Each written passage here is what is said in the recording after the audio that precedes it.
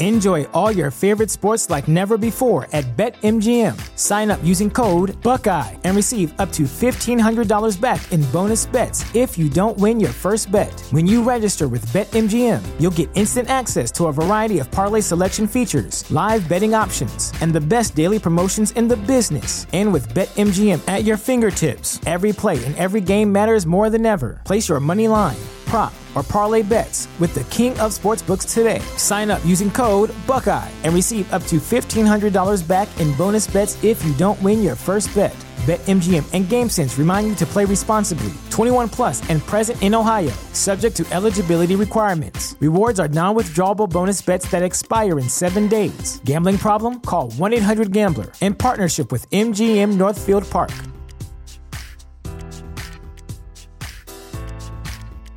Save big money now on new siding from LP SmartSide at Menards. Update and beautify your home with your choice of 13 timeless colors of pre-finished engineered siding.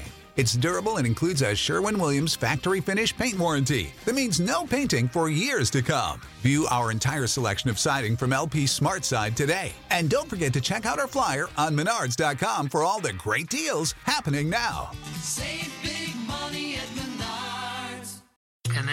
And then it was eerily quiet. And then my mind was kind of like, the head in the fishbowl. Then it takes me into the bathroom and says, this is how you brush your teeth. Brush, rinse, repeat. Brush, rinse, repeat. Brush, rinse, repeat. But there were 2 girls.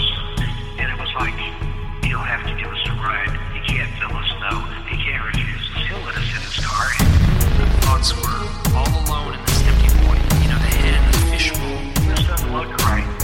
They got close enough where he said he could see, their eyes and how intelligent they seem. This doesn't look right. These gremlin-type creatures. This doesn't look right. No pupils, no iris, 3 fingers, 3 long fingers. And this is when the mental torture. And then it was eerily quiet. Rob's had a bad day at work. We'll start with that tonight. It was not a bad day, just an incredibly busy day. Been a lot of those lately, though. I know it's heating up, man. You're getting into that festival season. Oh God, I know. Are you already dreading it? Well, yeah, it's only about a month and a half away now. Oh yeah, they announced the lineup for Bonnaroo. Yeah, you heard of any of those bands? I mean, I've heard of Eminem. like 2 headliners I've heard of, and then like 60 bands. I'm like, okay. Who else is on the list? I don't even remember. Oh, I'll have to look it up. Means you're getting old. I know. I don't recognize any of these bands. Back in my day. I don't even know what a Pet Shop Boy or a Thompson Twin is. Know about them M&Ms. Sergio's wearing his Aleister Crowley t-shirt. Megatherion. Yeah, did you wear that to work today? No. You should have worn that on your construction job. Yeah. You're like, what the hell is that, man? It'd probably be all right. If it wasn't for the giant pentagram on the book, I think you'd be okay. Yeah. It's turned the right side though. It's turned up, so you just have to keep constantly explaining that to people. That's the only bad thing about that. So, we've got Mike Clellan coming on tonight for the second time. And we're going to talk about his books. Yeah. We're going to talk about some more owls. I sent you guys the copies of it. Did you guys have any chance to read any of that? Yeah, I read the foreword, and then I kind of skimmed through and read some random chapters and stories. And it's cool stuff. I mean, it's I feel like it was similar format to the first book. Yeah, but it's it was different research this time, right? It was the first book. It's pretty much everything that he drew on all these stories to produce the first book.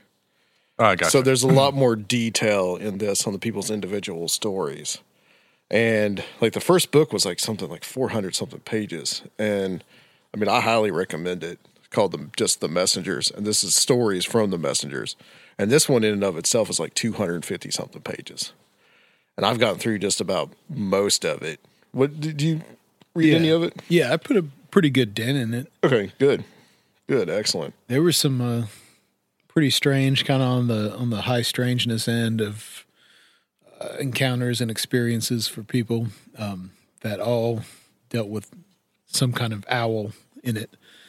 So it was pretty weird. Yeah, I think this will be a good follow-up to last week, too, when we had Lauren Coleman on talking about the synchromysticism and all that. Gotten some good response to that interview. So, cool. Rather eventful weekend. Starting on Friday the 13th.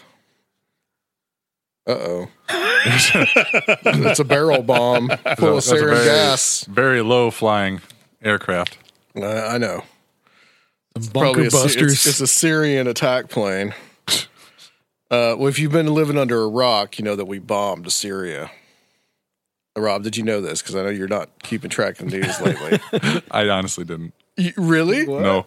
Are you serious? Let's go. Yeah, we bombed Syria. There working was too like much. this whole week of build up to it too, of Trump saying I'm sending in the missiles. They're gonna be fast and smart. Oh my God. Yeah. So There was like a What- UN Security Council meeting where, well, there's supposedly some kind of chemical attack. I forgot the details. Right. This was on April 7th, I believe. It was on a Saturday, and there was a chemical attack in this suburb of Damascus called Doma. And the Syrian government, Bashar al-Assad's government, was the one that was accused of doing this. Now, whether they actually did it or not, that's a little bit of a gray area. Nobody really knows. There's some people that are saying that it was the people on the ground, the rebels, that actually did it. And some other people are saying that it was the government that did it. Last Saturday on the 14th, there was supposed to be an inspection team that was supposed to go in there and determine. However, on the early morning of the 14th, there was Trump had already shot the missiles into Syria, making sure that the Russians knew in advance what was going to happen. Yeah, it was all And protocol. to get the hell out of the way so that we didn't kill any Russians. Despite this really bizarre statement by the former CIA director, Mike Pompeo, who's now the nominee to be the new Secretary of State, that we've already killed 200 Russians. Did any of you guys catch that? No. Yeah. Yeah, he made this statement that we've already killed 200 Russians in Syria with our bombings, I guess against ISIS. So I don't know what to make of that. But anyway. Yeah, I can't even, I didn't even want to take the time to try to suss out what I thought actually happened. I mean, you just got so many actors, overt and covert, in this one place. I don't know how I could sufficiently come to a conclusion with the information I have access to. I mean, it's just. Well, there was somebody that was saying that the way, now obviously they weren't there on the ground, but they could see some of the pictures of the gas, and it looked like the way that the canister was placed, the way that it lay on the ground, it didn't look like it was dropped from a height, which it would have been dropped if it had been dropped from an airplane. Obviously, that's what it would have been. They said that it looked like that it was actually set off from the ground. And I believe this was like sarin or chlorine gas, one of the two. And this has happened several times. Yeah. And at least 2 times where the United States has said we're either going to because once in 2013, Obama said this was a red line and he didn't do anything about it, primarily because the British pulled out. And then last year in 2017, when Trump sent some missiles over there before. And now pretty much almost a year to the day, he sent some more missiles over there. And of course, there's all this speculation, Trump's got a whole bunch of heap of shit on him here in the United States domestically. Is this a little bit of the wag the dog scenario going on because he got Stormy Daniels and and James Comey, Lion James Comey, which I watched the Slippery. Comey interview today. By the Lion way. and slippery. Lion and slippery James Comey. And so, yeah, there's all kinds of weirdness going on. And what's funny is Trump had, at the very beginning of the month, he had actually said that we're pulling out of Syria, whatever troops we have over there, because he felt that the battle against ISIS was pretty much won there, that he's going to pull out. And then this chemical attack happens, and then they kind of reverse course. And then more bizarreness, I think, yesterday and today, where the Nikki Haley, the UN ambassador, said that we were going to have these new sanctions against Russia because of their involvement in Syria and their support of Assad. And then Trump said, no, we're not actually doing that. So just what the hell is going on? I've heard some speculation in the community of, conspiracy theory and stuff that, some people are speculating that maybe Trump has kind of been flipped on the Russian stuff because he's been so compromised that the neocons and the people who would have been with the Clinton, would have been with Hillary's foreign policy and stuff of kind of like, he's so compromised now that he has to go along with the initial plan to heat up things with Russia. But Russia loves it too. I mean, they've got big arms stuff going on, and it's like we both need each other to be this boogeyman again, and it's all the contracts and money for our respective military industrial complexes. I mean, everybody wins. Yeah. It just seems like a game. John Bolton has been pretty much, everybody's been looking at John Bolton, who was the former Bush's Secretary of the United Nations, who's a big neoconservative. And a lot of people were saying that once he gets in as National Security Advisor, which he started literally the next day after this supposed chemical attack, that this happened.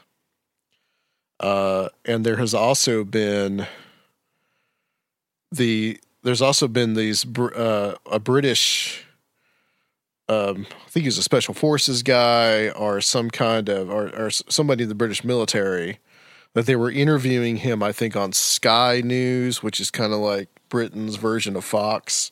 They were interviewing him and they cut him off as soon as he was saying that there's no way this could have been the government, the Bashar al-Assad government that did this. Like I said, there's no way. I mean, it's such a tragedy. I mean, you have this one place and just everyone's trying to get a piece of this. And it's such a tragedy. I mean, think about how many nations are in there, how many, like I said, overt and covert stuff is going on, how many hidden agendas. I mean, it's insane. I know. All in one country. Yeah, and Syria is kind of like, I've said it before, that it's a black hole that is sucking everybody in. Yeah. I mean, us, the Russians, the Turks, the Iranians, China even has been kind of sucked into Syria. And it's a very similar to the beginning of World War I, where you had the Balkans and what was going on there, and kind of like the chaos that was happening in the Balkans. And that's how the First World War started, because it was just a string of alliances and that everybody went to war over that. And so just that it hasn't caused a general kind of wider conflict as long as it has been going on is kind of amazing to me. Well, yeah, I mean, for all the tough talk, keep going. Yeah, for all the tough talk, I mean, look how this was coordinated.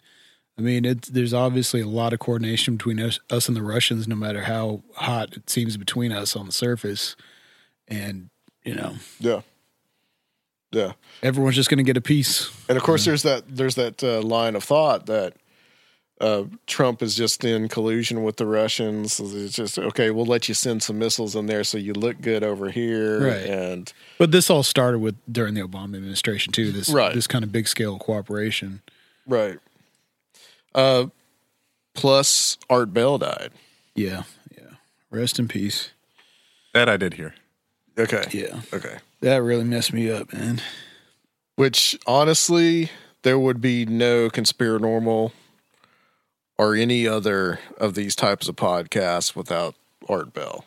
Because he was a real pioneer, real pathfinder of this kind of material. And I'll have something to play in the outro.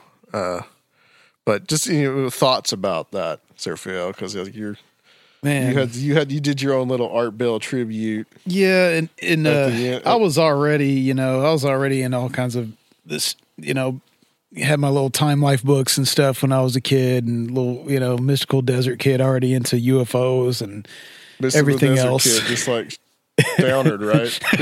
Being raised by coyotes. No, but after I moved to Nashville, like a year later in 7th grade, I discovered Art Bell.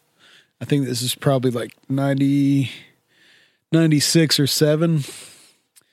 And I remember some of the first episodes of like the Richard C. Hoagland stuff and the Face on Mars stuff and Sidonia and all that, and I was hooked, and I'd stay up, try to stay up as late as I could, with the radio underneath the blankets, and and he had a profound effect on me. And then just growing up,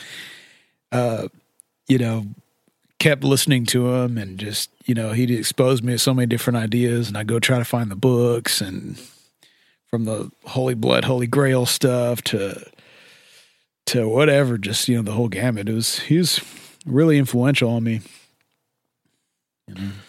Yeah, I mean, he's really influential on me too. I remember listening to him just driving around or at night. You turn on Art Bell and hear the Freak Show. That's what I remember most, is like being younger and laying in bed like with my little AM FM radio thing, listening to him. Yeah, I mean, it was always good to listen to. I mean, there's nothing really on at that time of night, and that's what you listen to. Back in the day when you didn't have all this different stuff. I really started listening to Coast to Coast a lot more after Nori had taken over, but Art Bell would still do the occasional show, and he'd come on and do like the Ghost to Ghost. Mm-hmm. So I listened. I had the subscription to Coast for a long time, and listened to the Ghost to Ghost shows or some of the older shows like that. So. Malachi Martin stuff was really cool. Yeah. He was the first to really bring Malachi Martin on the air, and like guys like Whitley Strieber and John Teeter. The John Teeter stuff. Yeah, came through Art Bell. The infamous Area 51 call. That's got to be one of the best moments in radio history. That was so awesome. Yeah. We need to play that like at the end of the show, because this is a little tribute, and we'll kind of discuss it too. He also did like weird things, like he would retire and say like, "This is my last show on the air," and then like a few weeks later he'd be back.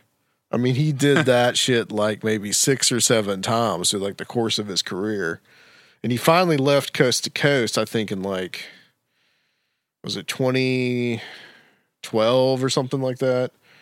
And I don't remember. I don't know why exactly. It seemed like there was some kind of, he didn't think it was fair, whatever happened. Yeah. And one of the networks that we're on, Dark Matter Network, was actually made for Art Bell, because they were going to do Midnight in the Desert. I just heard a squirrel.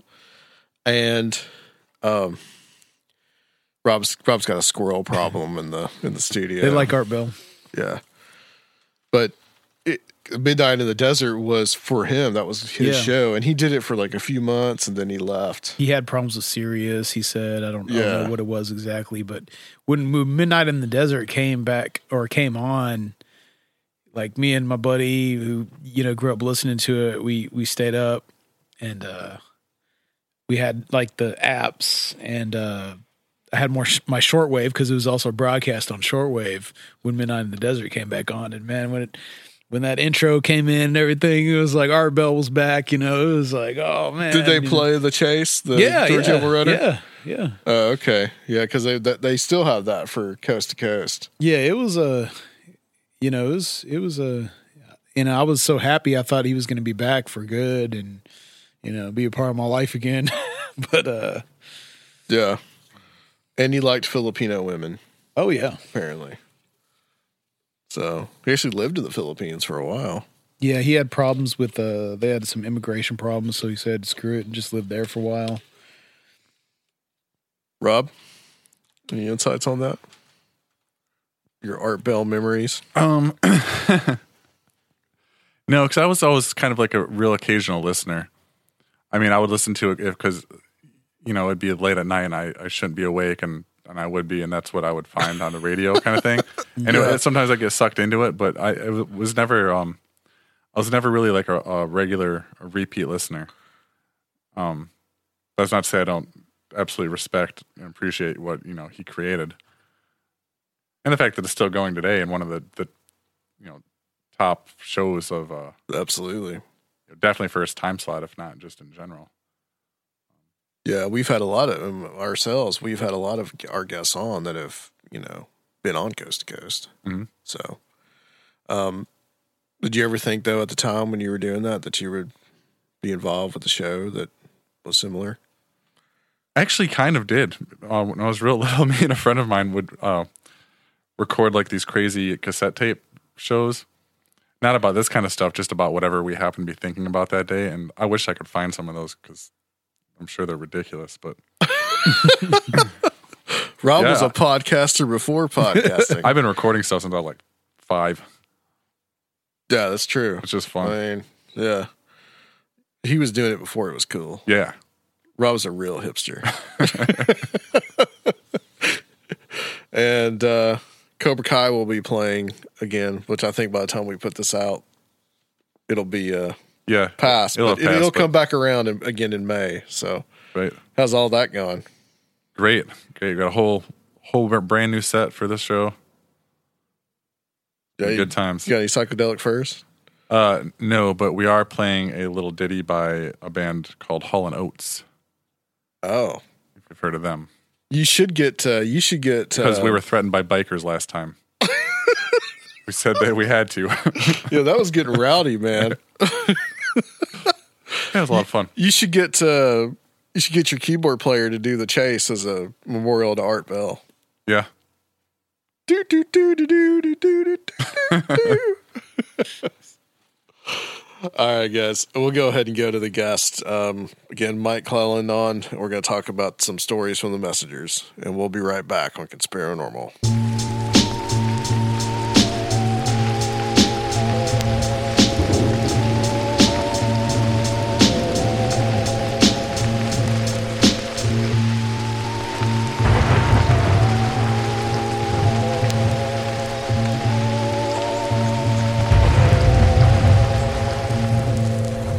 All right, welcome back, guys, to Conspiranormal, and we have Mike Clelland on the line. And I think Mike really needs no introduction. It's probably one of my most favorite shows from way back when.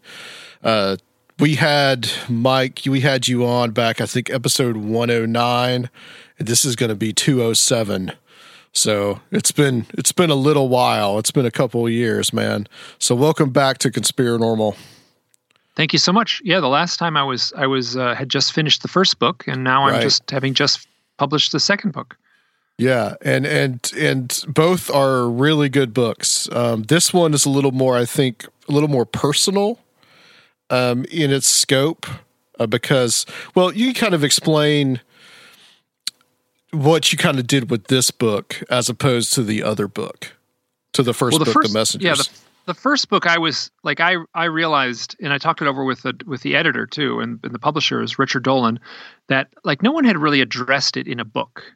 There had been other books where there has been the connection between owls and UFOs. There's other books out there where that shows up in a paragraph or a few sentences, and oftentimes even the author will remark, like there's this odd connection. Why is this connection with owls?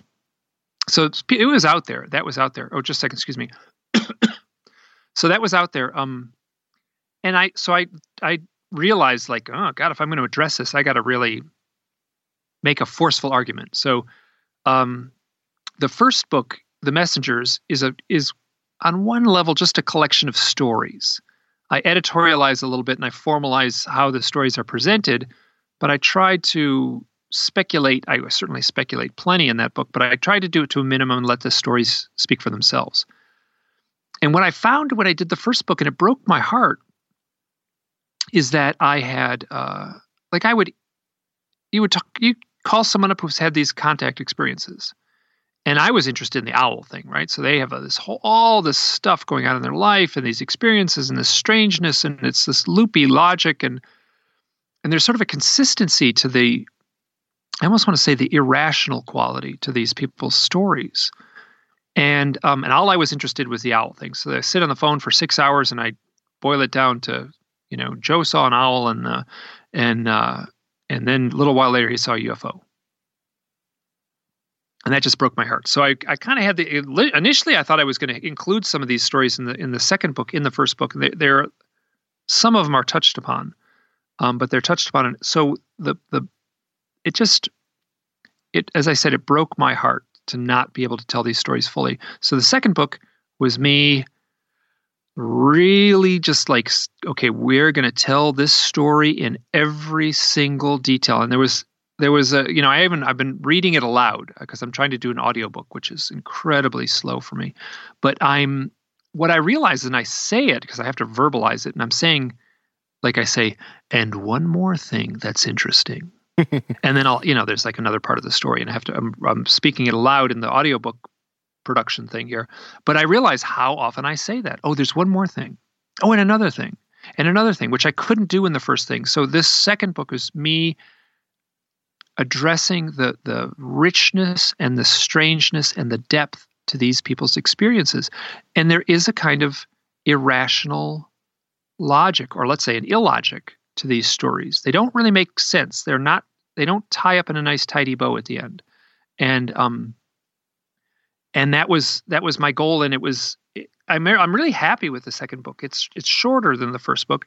And there was all kinds of stuff that I was required to do as far as, I really had to really connect with these folks. So I feel like a really deep connection to everyone in the book, except for Kenneth Arnold, which was kind of that was like that sort of stands alone in that essay. But so that was the point of the second book, was to just tell these stories. There's 19 chapters. Each chapter is its own real life experience for someone. Well, since it's been a while since we've had you on, and some of our people that have not maybe have heard that show yet are new listeners, what is kind of the theme of the first book? What were you trying to, and I think successfully you did it, but what were you trying to get across in the first book? I was trying to get across the connection between UFOs and owls. I mean, and so there's the problem with doing this kind of research is you have to be content with the question being unanswered, right? You have to be content with and a lot of people, like nuts and bolts researchers, they want a pragmatic question, an answer to these questions, and it ain't out there. But what I can say for myself, I can say with absolute certainty, there is a connection between owls and UFO contact. What that might be is a slippery slope, but I know there's a connection. How and why it works, I don't know. What I found was that, and this is from my own direct experience, I saw a handful of owls. I'm sure I told this story. I've told this story so many times at this point. I saw a handful of owls, 3 owls, while camping with a stranger, not a stranger, a friend, an acquaintance. We were out under the stars, and this is in the Rocky Mountains in Grand Teton National Park, or right near Grand Teton National Park. So a beautiful environment. Sun is setting, and these owls show up. And 3 owls flew above us, landed near us, landed on branches near us, and it was absolutely mystical in this profound way. We would lie on our backs under the stars. We didn't have a shelter. and the owls would fly above our faces and blot out the stars for just a millisecond. The owls are very quiet, so it's a very eerie sensation. It was just magical. After that camping trip, I said, her name was Kristen. I said, Kristen, let's do this again. We should go camping again. She said, yeah, let's do it. So 4 days later, we went camping again. The same thing happened. 3 owls. This time, these owls were close. Before, they were kind of swooping above us and kind of landing off in the trees nearby. This time, they were right next to us. They would land on the ground right next to us. They'd land on the branch right next to us, almost within touching distance. And to have it happen once was pretty cool. To have it happen twice was absolutely transcendent for me. It kind of pushed me off a cliff. What I said at the time, what I did not say at the time, and I'm saying now, is that I heard a voice when those owls were nearby, and that voice said, this has something to do with the UFOs. Both nights, I sensed that. I heard that voice. It was like an internal knowing. At that point in my life, I was at a point in my life where I needed to look into some UFO contact experiences, some experiences that certainly played out like UFO contact, and I was denying them. I knew I had to look into them, and it was these owls. I'm not kidding. It was these owls that sort of said, well, now I got to look into this. And so I started talking with abduction researchers. I worked with Bud Hopkins and Leo Sprinkle. And I also started talking to people who had the direct contact experience. And the question I would ask all these people is, have you ever had any odd experiences with owls? And that came from this firsthand experience. And it wasn't 100%, but it was enough that there was a very clear pattern. People would say, no one's ever asked me that. I have this really weird story I can tell about an owl. So I started collecting those stories. It didn't take long to collect a lot of those stories, and that became the foundation of the big book, The Messengers, was those stories, trying to make sense of them, trying to make sense of this sort of mystical aspect to this stuff. And it's so why owls is the question I wrote over and over and over again. Why owls ? In the production of that book and in the production of the second one too. And that's what I was trying to answer. Right. And in this book, it's more the personal stories, some of them involve you and some of them don't involve you. And I'll get to some of the ones that kind of more directly involve yourself. But did you find any kind of like answers in these stories that kind of eluded you in the first book? No, not so. The second book is called Accounts of that's titled Stories from the Messengers. The subtitle is Accounts of Owls, UFOs, and a Deeper Reality. If I found anything, I found like this hinting. Like if these stories are playing out the way they seem to be playing out, it's telling me that there's some deeper reality behind this reality that's interacting with us and using owls symbolically. That made it right into the title. What I did find is that the first book was like a 5-year process to write that book. I mean, it's 3 years of really writing it, and then the collection of 5 years really working hard to collect the data and the stories. And that book was my own therapy. That was like a 5-year therapy session for me, doing that book about my own experiences. So I was wrestling with my own demons in doing that book. I entered into the book project kind of nervous, tense, confused, insecure about a lot of things. I completed it a much calmer person. I don't really feel like I have answers, but I'm a much calmer person. The second book, I was talking to people on the phone. I was, a lot for the second book. And I could hear the voice on the other end. I could hear that nervousness. I could hear that confusion. I could hear that urgency, that tension. And that was me. And I was hearing myself in those people, and I feel like it's not like I have an answer, I'm perfect, or I'm at peace perfectly, but I'm much calmer now than I was. There's a level of acceptance that I've gained through the first book, and I could. There's a few people in the second book. I say it in the conclusion.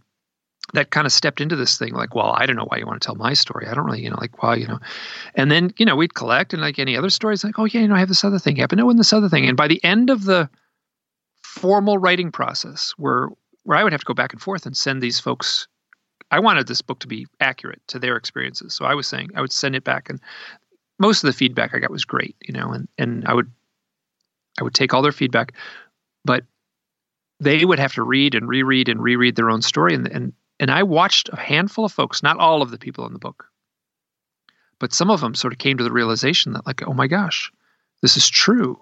Like I'm involved in this. And it was the act of writing, the formal act of me writing out their story that allowed them to come to the realization that like, oh, this does involve me. Yeah, it seems that there's a very, like you mentioned, the therapy aspect, therapeutic. Do you think that in the same way that you were helped in writing the first book, that you have helped some of these people as like a form of therapy? In a way? I think I have. And it's, to lesser and greater degrees, depending on who the people, some of them are very self-assured and were very, aware of their own experiences stepping into the project. And, but a few of them weren't. So it wasn't all of them, but I definitely felt that, yes. So I can say yes, not all of them, but a handful were. Did you have some that had kind of like a mix of fear and trepidation, and then maybe some that were more, as you said, self-assured about this phenomenon and didn't really worry about it as much? Was there kind of a mix there between the kind of like different psychologies? Oh yeah. Some of them were very aware of their contact experiences stepping into it, and then right. And then some, but most of them were kind of in that, at no point in this book does anyone say like I was lying on a table. There's none of that in the book. Mm-hmm. There's a few points where people have a fleeting memory of like being in a hallway, but this isn't that kind of a UFO contact book. With the, I was on the table and they were performing these medical exams and I was taken from my room at night. It's not in this book. It's not in the first book. A couple of little points where it's hinted at in the first book. But so I think that stuff has been done enough that it's already like, that's like what permeates the pop culture idea of what UFO contact means. It means being plucked from your car, taken aboard a UFO, laid on a table, medical exams, they bring you back and then they erase your memory. Everyone knows that story, but that's not what's rising up. That's not what I'm hearing when I talk to these people directly. I'm hearing something much different, much more mythical in a way. Yes, and you mentioned in the first book about there's an aspect to these experiences that are very similar to like a shamanic experience. Yeah, and I'm not the first one to say that, though. John Mack had written about that, and then also Kenneth Ring had written about that. Yes, so there's a shamanic initiation aspect to this. So the young initiate goes through a, wherever you are, like if you're on the plains of North Dakota, or if you're in Siberia, or if you're in the jungles of Brazil, and you're a shamanic apprentice, you are going to go through ritualistic ceremonies. These ceremonies are in a way repeated with this UFO contact experience. Oops, hold on, my phone just turned on for some reason. Siri's talking to me here. So it's funny. I was like looking at it. It's like, why is it turned on? It's like, so it's answering the question about shamanism right now. That's so funny. Okay, I found this on the web. Ceremonies are in us with a way repeated. So. Siri just turned on. Yeah. The synchronicities. Well, see, we had Lauren Coleman on our last show, which we just posted a couple of days ago. And this is having you on is a nice follow-up, because we talked a lot about synchronicities, and we talked about the kind of his ideas about synchromysticism and all that different kind of stuff. And synchronicity plays a huge part in these stories as well, especially in your own personal stories. Absolutely, yeah. And there's a fellow named Alan Green, and Alan's a great researcher. He's one of the synchromystics out there, and he he says that synchronicity is like a compass on an open ocean on a cloudy day, right? You cannot proceed in any direction without a compass. You need the compass to proceed forward. If there's stars or sun, you can get an idea, but you need the compass.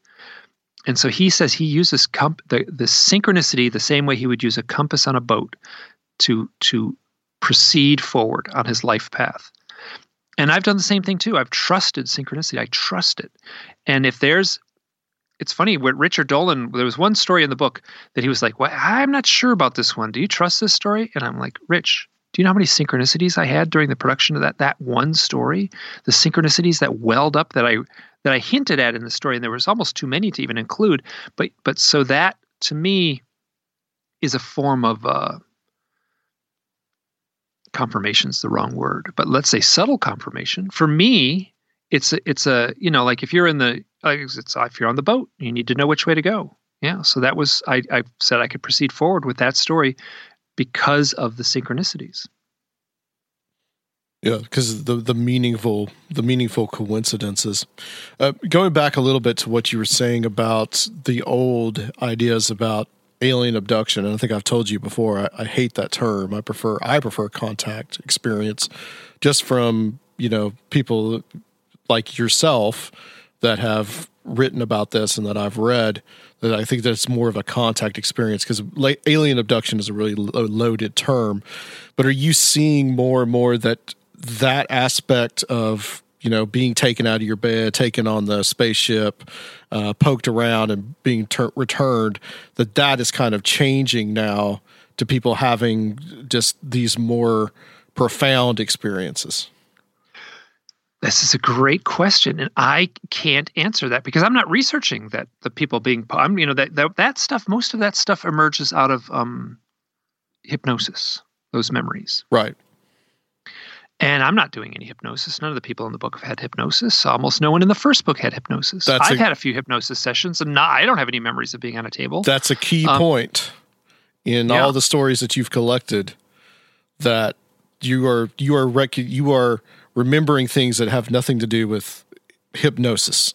Well, a little bit. I mean, if people have a hypnosis session, then I can talk about some things that showed up in my hypnosis sessions, but they were it's pretty fleeting. I mean, I didn't get any kind of thing. I have got nothing I would call proof. Yeah.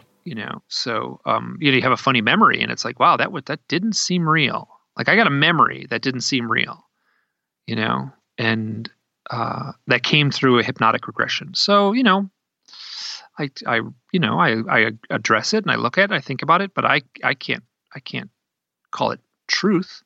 So, so both of these books, very little. I don't think there's even the word hypnosis. Maybe some hypnosis. The word hypnosis is even used in the second book. I could, but it shows up a tiny bit in the first one. And reading through these stories, there's a lot of talk about missing time. And as I was reading some of those stories, I was thinking to myself, the missing time aspect seems to be, it's almost like in the UFO literature, the alien abduction literature, that's just like a byproduct, a side product. But that seems to me in these stories that there's something even profound about the missing time aspect as well. Well, I mean, if you've got missing time, the issue is on a human level, right? So if you're a researcher, you're like, oh, human, or like, the missing time could imply this, and this could imply UFO contact, could imply that the UFO came and took someone away, possibly put them on a table, possibly, and then returned them, and then, but you talk to the people who've had missing time, it's like weird. It is like shattering, like what happened. I have no memory at all. There's this one story in the second book. This woman, her father is living at her house with her. She's a grown woman, and the father literally runs into the room with a shotgun. He said, "There's something outside," and there's this. I think an airplane crashed in the yard. She's like, "What? I didn't hear anything." It's midnight. They walk through the kitchen. She knew what time it was before her father walked into the room with a shotgun saying an airplane crashed in the yard. Something happened. And they walk out into the yard. They walk through the kitchen. There's a great big clock that says 12:02. She's like, Daddy, there's nothing in the yard. There's nothing here. And he said, there's something happened. There was someone outside my window. Something happened outside my window. There was bright lights. There was colored lights. She said, there's nothing here. They go back in the house. They were out there for less than 2 minutes. They come back in the house and it's 2:02. Somehow they lost 2 hours of time. There's nothing. And she was freaked out about this. This happened during the writing process, this story. So I got to hear it like firsthand shortly after it happened. It was not a peaceful experience. It was jarring. And this is what I'm more interested in, this human aspect. Ryan Sprague, an author, Ryan Sprague, has a book called Somewhere in the Skies where he examines the very human aspect of what these experiences really mean, what it means to endure these things. Yeah. Yeah, it's a great book. The fact that she comes in, it's 12:02 and she comes back and it's 2:02. Well, there's a synchronicity right there. Why is it an even 2 hours? You know, one digit, just the number one got removed, from the clock. Yeah. Right. So very strange. And and I was like, I quizzed her on, could you have misread the clock? And she was like, absolutely not. Well, let's get into some of the stories because, this is really what it's all about. And some of my favorite episodes on this show have been episodes where we talk to people just about stories. Oh yeah. And these first person accounts. And I'll go for the juicy one first with the juiciest title in the book, White Owl and the Hound of Hell. Oh, that's the first book. That's the first story in the book. That actually is very briefly told in the Messengers, very briefly. And there's a crop circle researcher named Bert Jansen, and his wife is named Heather, and she's a shaman. And here's a crop circle researcher with a wife who's a shaman. So the story sort of begins where Bert was this would have been the late 90s. He was in crop circle country in England, in Wiltshire County. And he was in a field at night, or sunset. Sun was setting. And he was, he had made the decision. He'd been researching crop circles 3 years, and he was done. Like, I don't have to do it anymore. I'm done. I can move on. What am I going to learn? Seen it all, done it all, 3 years.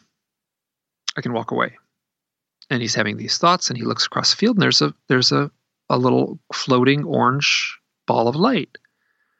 And it floats around and zips around the field, and he's watching it. It shrinks down to about the size of an orange, and it grows up to as big as a great big balloon, and it shrinks down again. It's zipping around, and it's an orange orb. It's like he's heard about these things. This is part of the lore, and he'd never seen one. And here it is. He's watching it, and it like zips around the farmer's field, and it goes behind a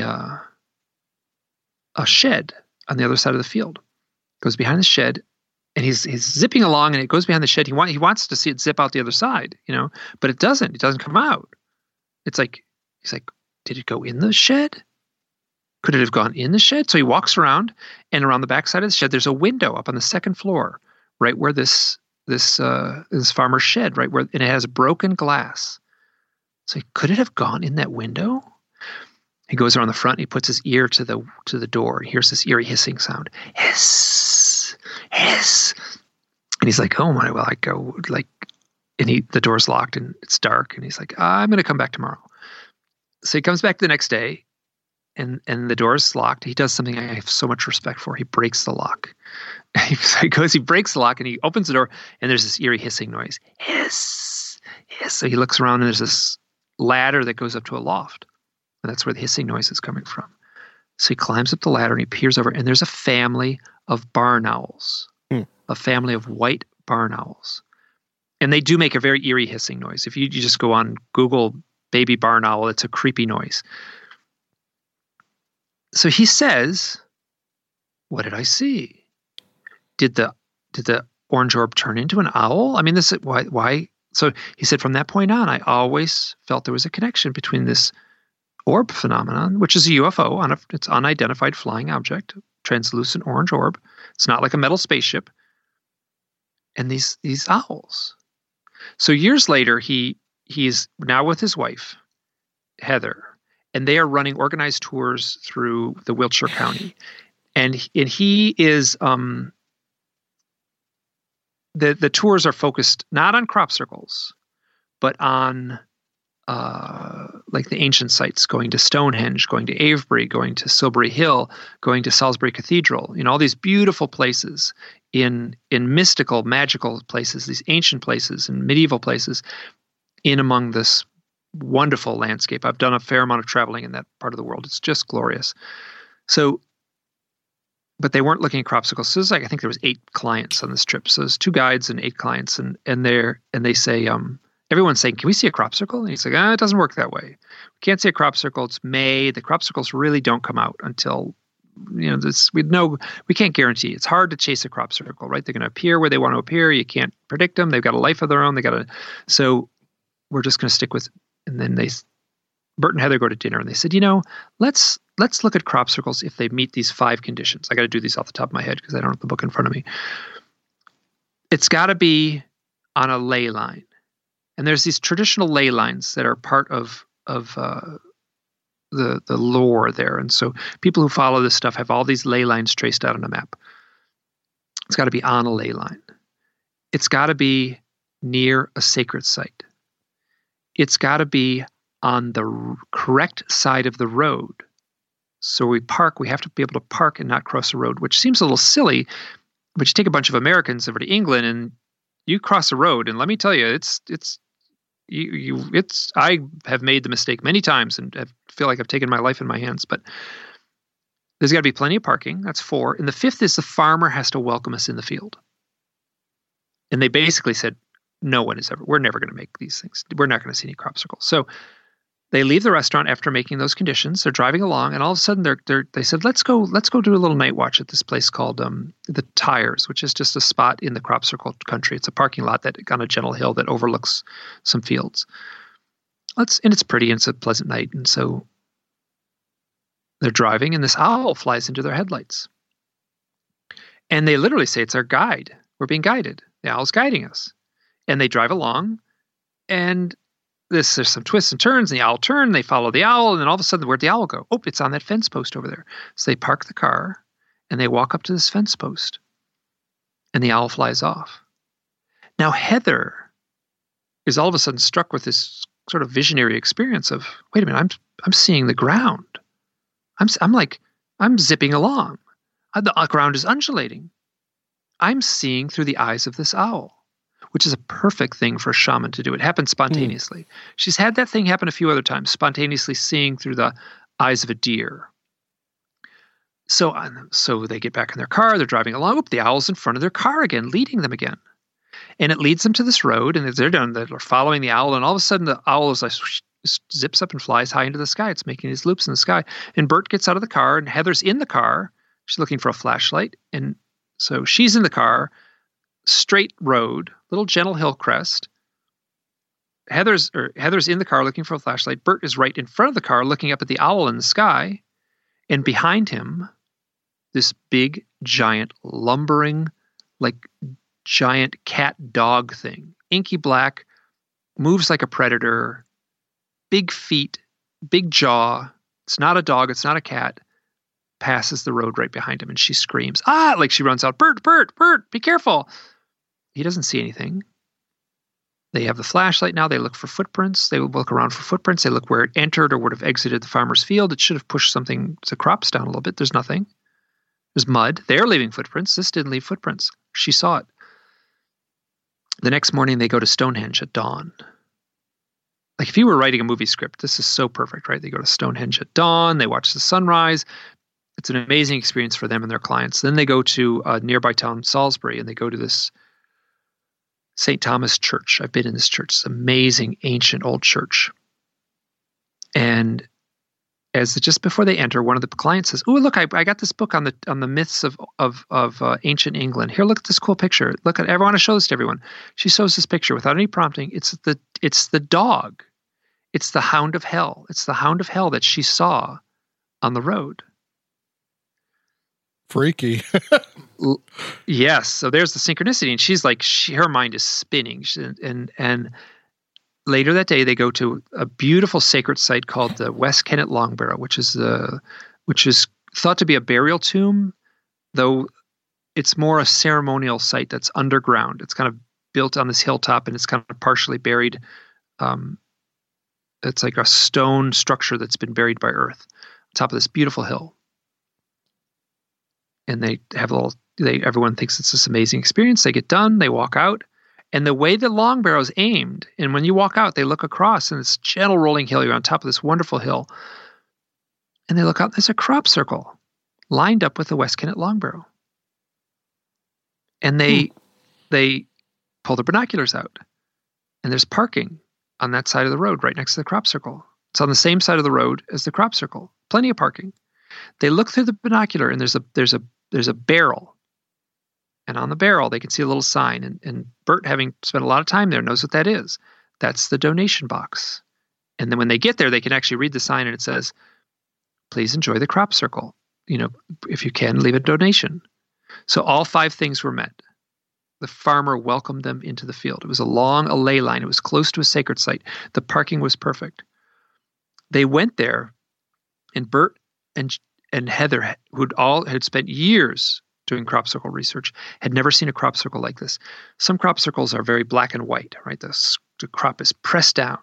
This was just the top part of the crop was bent over, and it was bent over in this gentle swirling spiral.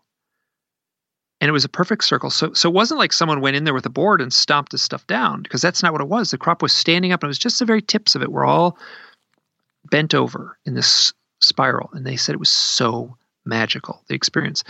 Now, Bert had been researching crop circles, and the thing that he's fascinated with is there's a mathematical properties within circles, and the properties called squaring the circle. So if you have 2 circles, you can figure out the properties. Can you put a square around one of these circles? There's dimensions that are very recognizable if you measure it. And this is an alchemical, ancient alchemical kind of, I almost want to say ritual. That's not the right word, but it's a tool used for the Philosopher's Stone, squaring the circle, turning lead into gold. Afterwards, a week later, there was another circle around that same crop circle. Like it appeared overnight. And then Bert did some mathematical things. He said, that's squaring the circle. It works out perfectly in the equation. And wait a minute, the crop circle I was in was squaring the circle. So this is Bert's passion. This is his obsession, finding the equations for squaring the circle in crop circles. He was in one. He didn't even see it. He says, he just says straight up, he said that second crop circle was basically the entities, whatever energy makes the crop circle, was saying, Bert, you dummy, you missed it. And so that story opens the book. And we have an orange orb, we have owls, and we also have all this ancient mystical stuff. And this story has the flavor of some of the other stories, in the sense that there's this kind of, as I said earlier, this loopy logic where this stuff doesn't really get tied up into a nice bow. That has a very tidy, beautiful ending with, them actually finding the crop circle. But there's this kind of chaos almost within these stories that I just find so fascinating. Yeah, there's several different things going on there all at once. Well, and they're all colliding, and you can't. It's right. like one. It's like they're tangled up. You pull one of them. So wait a minute. Is this a crop circle thing, or is this an owl thing? Is this a ancient site, or is this a synchronicity? They're all blended together. Once again, kind of dipping into, like alchemy is in there, and this kind of like the old mythology aspect that you talk about in the first book. Yeah, Stonehenge at dawn. Yeah, it doesn't get any trippier than that. Yeah, that's true. It's very true. You also talk about in the book a story about owls and drones. This is almost the exact opposite, right? So here we're totally in the modern age now with this story. This is the woman Cindy that I told that the issue. She's the one that had the missing time event in her home, with the clock saying 12 o'clock, 12:02, and then coming back and saying 2:02. Her name is Cindy Dove, And I am so grateful for these people. Like I was like trying to tell these people, you do not have to use your real name. It's just like, use my real name. Go ahead. Like she's a grandmother. Like, what's going to happen to me now? So she's a wonderfully Southern. Oh, yes. So I mean, she's sassy and funny and talks fast. And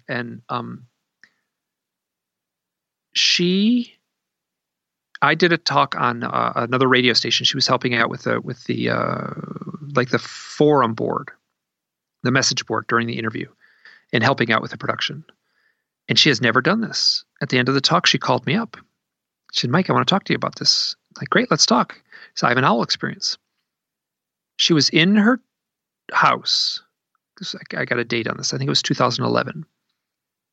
I might have that wrong. She was at her house. So a friend was over. She walked the friend back to the car. It was nighttime. And as they're walking back from the house to the car, there's like her first initial thought was that Mothman was standing in their driveway. And then she realized it was a big owl on top of a garbage can. Like big. And its wings were outstretched.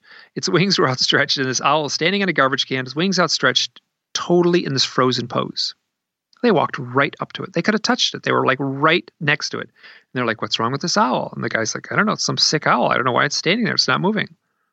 They don't think anything of it. They walk back she drops him off in the car, and she walks back up the driveway, and she has to walk back past this thing alone. She said, something doesn't feel right, but she just walked in the house and figured out a way to forget it. The next day, she's in Little Rock, Arkansas. The next day, she's pulling into her house, and an owl flies past her windshield. She says it actually flies from the direction of the garbage can. She's like, it must be the same owl. It's a big owl. Whoop, flies right in front of the windshield. She lived in that neighborhood all her life. She's a grandmother. She's never seen an owl in that neighborhood. She sees 2 owls within 24 hours. And after that, she starts having experiences that, I can't say what the source is, but I sure know what it sounds like. She has experiences of waking up in bed, like with marks on her body, bruises, scratches. One morning she wakes up as if she's been tucked in, like you tuck a baby in. The bed has been made perfectly. She's tucked in, and someone has like made the bed so tight and pushed it in so tight that she almost can't get out. And she's also starts seeing orbs around the house. Big, giant orbs in the yard, glowing, translucent orbs. During this time, her daughter, she always been talking, I should move to a different house. I want to live in a different neighborhood. Her daughter just kind of takes a turn she's never taken before, goes into this neighborhood she's never been in before, then turns down the street she's never been on before and says, oh, there's a for sale sign. Let me write the number down. She gives the number to her mom, said, Mom, you should call this number. Mom does. Cindy calls the number. And little by little, boom, boom, boom, she's fast-tracked into this house. All this weird stuff in the purchasing process. Weird stuff with the banks, weird stuff with the title company. The guy had gotten no offers on the house. The house was underpriced for the neighborhood. And all of a sudden, whoosh, she's in this house. The first night in the house, she's in the front yard. It's night. And these 2 little helicopters come flying down the street. Like little helicopters. She's like, are these toys? What is going on? So she runs up to these helicopters, and she gets close enough to realize there's no pilot on these things. They're not big enough for a pilot to be on them, but they're like normal little helicopters. And the next night it happens again, and she pays attention to the direction they came from. So first night in the house, and the second night she pays attention. She gets on Google Maps, and there's an airport right next to her. Right next to her, there's like a fence behind her house through the trees, and that fence, on the other side of the fence, is an airport. Little teeny airport. I've looked at it on Google Maps and such. Now, what happens from this point on is night after night after night, she's seeing these weird craft, weird lights, weird craft. She's videotaping them. She's got a YouTube site. I think it's called The Drone Report. Cindy Dove Drone Report. You can look it up. And when was this, Mike? This I think was after 2011. So this would have been in the maybe 5 or 6 years ago. So I don't think the small drones were as available then as they are now. No, Yeah. not the toy ones. Yeah. Okay. So, and she said these were pretty high tech. She basically said, if this is a toy, it's an expensive toy. That was her first thought. Some neighbor has an expensive toy, and she said, this is no toy. When she got a close look at those helicopters. Now, yeah. So yes, correct. Within the 6 or 7 years, what you can actually see, and I've made this mistake. I've seen little kids flying a little drone in the neighborhood, and I'm like, what is that? It flies with an eerie smoothness. Even the $39 ones you get from Toys R Us, fly with this eerie, weird smoothness. She's seeing these things every night. Weird lights. She's archiving them. She's putting them on YouTube. Honestly, the YouTube videos are a little difficult to fully. I mean, you're looking at a little dot of light in the sky for the most part, and she's narrating. And she started obsessively doing drone research. She has become sort of an expert at drone research now. She also was working for MUFON, and she has kind of made an enemy of some of the old timers there, because she's saying that many, if not most, of what are presently being reported as UFOs, the reports that come in, could easily be drones, man-made drones. They fly with different flight characteristics than anything else. They don't fly like helicopters. They don't fly like planes. They're this new chapter of flying technology that has been very secret. Now it's, we understand, we know what drones are. They're toys, but there's also military applications, and they're being tested. And she is convinced that they're being tested at this little airport right next to her house. Now, I didn't go down there. I didn't do a full investigative reporting. I did not go down there, but I did a little bit of research on this stuff. And she says her father worked at that site. They were mining bauxite for Reynolds Aluminum at that site. And there's underground caverns. And so, I mean, it just plays out perfect. You can just, it's like a perfect setup for an X-Files episode. But why? So here's the bigger question. Now, she's had all these other experiences. I told you the missing time experiences. She's had very, very strange experiences, and those are detailed in the story. She has sitting in bed reading. There's a knock on the wall. The next thing she knows, her end table in her house is levitating. It's moving back and forth. There's a lamp on top, a big heavy lamp. The lamp doesn't fall off. It's moving back and forth, pounding into the wardrobe on one side, pounding into the wall, pounding into the bed. And she's like, what is going on? Why is this thing moving? She thought the dog or something was tangled up in something. She gets on the floor. There's nothing. It's floating about 5 inches off the ground. Goes on for 15 minutes. She gets her dad in there. He gets on the floor. He tries to look under the bed. The power strip lights on fire, explodes. Boom. The hovering table plops to the floor. How does this fit into aliens? How does this fit into drone research? How does this fit into flying saucers? I don't know. This poltergeist activity is something that shows up again and again. Yes. Yeah. So now here's the question. Why I asked her, do you feel like, how did you end up in that house? She said, something wanted me in that house. And I said, listen, we trace this back.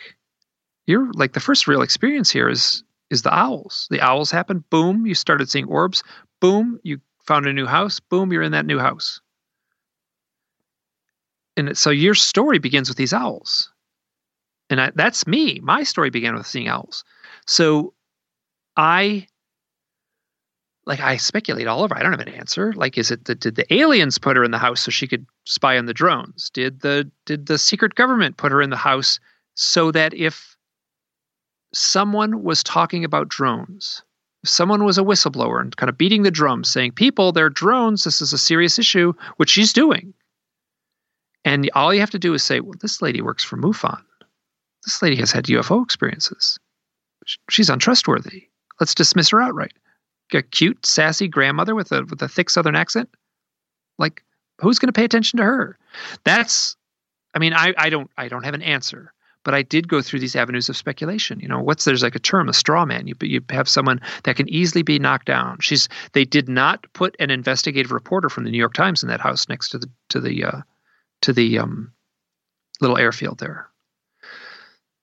All of these questions are open-ended. But that story is interesting because it's almost the direct opposite. It's modern technology. It doesn't have anything to do with ancient sites, but there's owls that opened the story, that began the story, similar to the other one.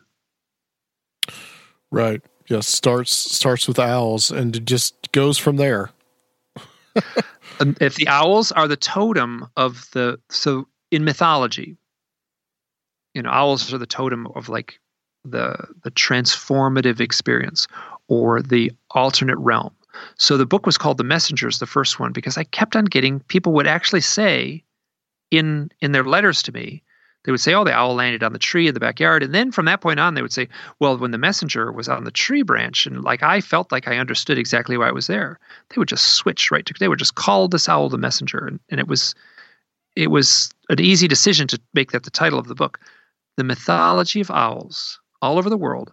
Owls can see into the darkness. Owls can see into the night. That very quickly becomes a metaphor for seeing to other realms. Seeing into the land of the dead, seeing into the land of the gods, seeing into the land of our ancestors, passing beyond this world and into that world. You take that one step further, that owl needs to come back. He's got to return. And if he returns, he's going to return with a message.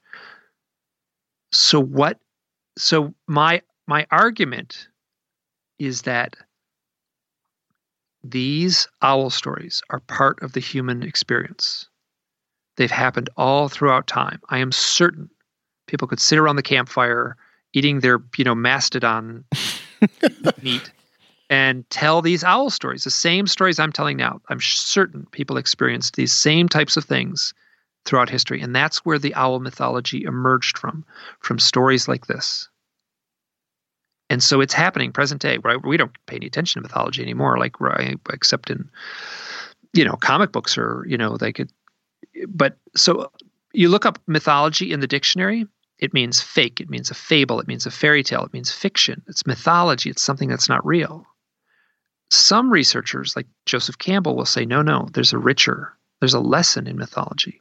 There's an aliveness to it. There's a reason that we as humans need mythology. And that's what I'm saying, is that this is the same ancient mythology now presenting itself to modern man. And then I'm taking on the role of the mythological interpreter here. Like, what's the mythological message? I don't come up with very good answers, but that's what I'm wrestling with. Why this symbolic animal in these present day highly charged experiences? And in these shamanic experiences as well, which the next story I wanted to talk about, which is the 3 white feathers. This has a lot to do with shamanism, and that aspect is very much in there. It's interesting. The woman is Denise Lynn. She's a very sweet, big-hearted woman. I've talked to her. I had a couple phone conversations with her. And she's written a bunch of books. So a lot of the stuff is right out of her books, which is great, right? It's so easy, right? I can get the book on Kindle and I can just type in owl and search it out. And so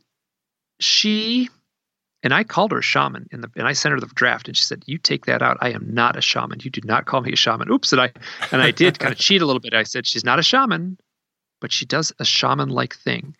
She's healing people. Pardon? She's shamanic.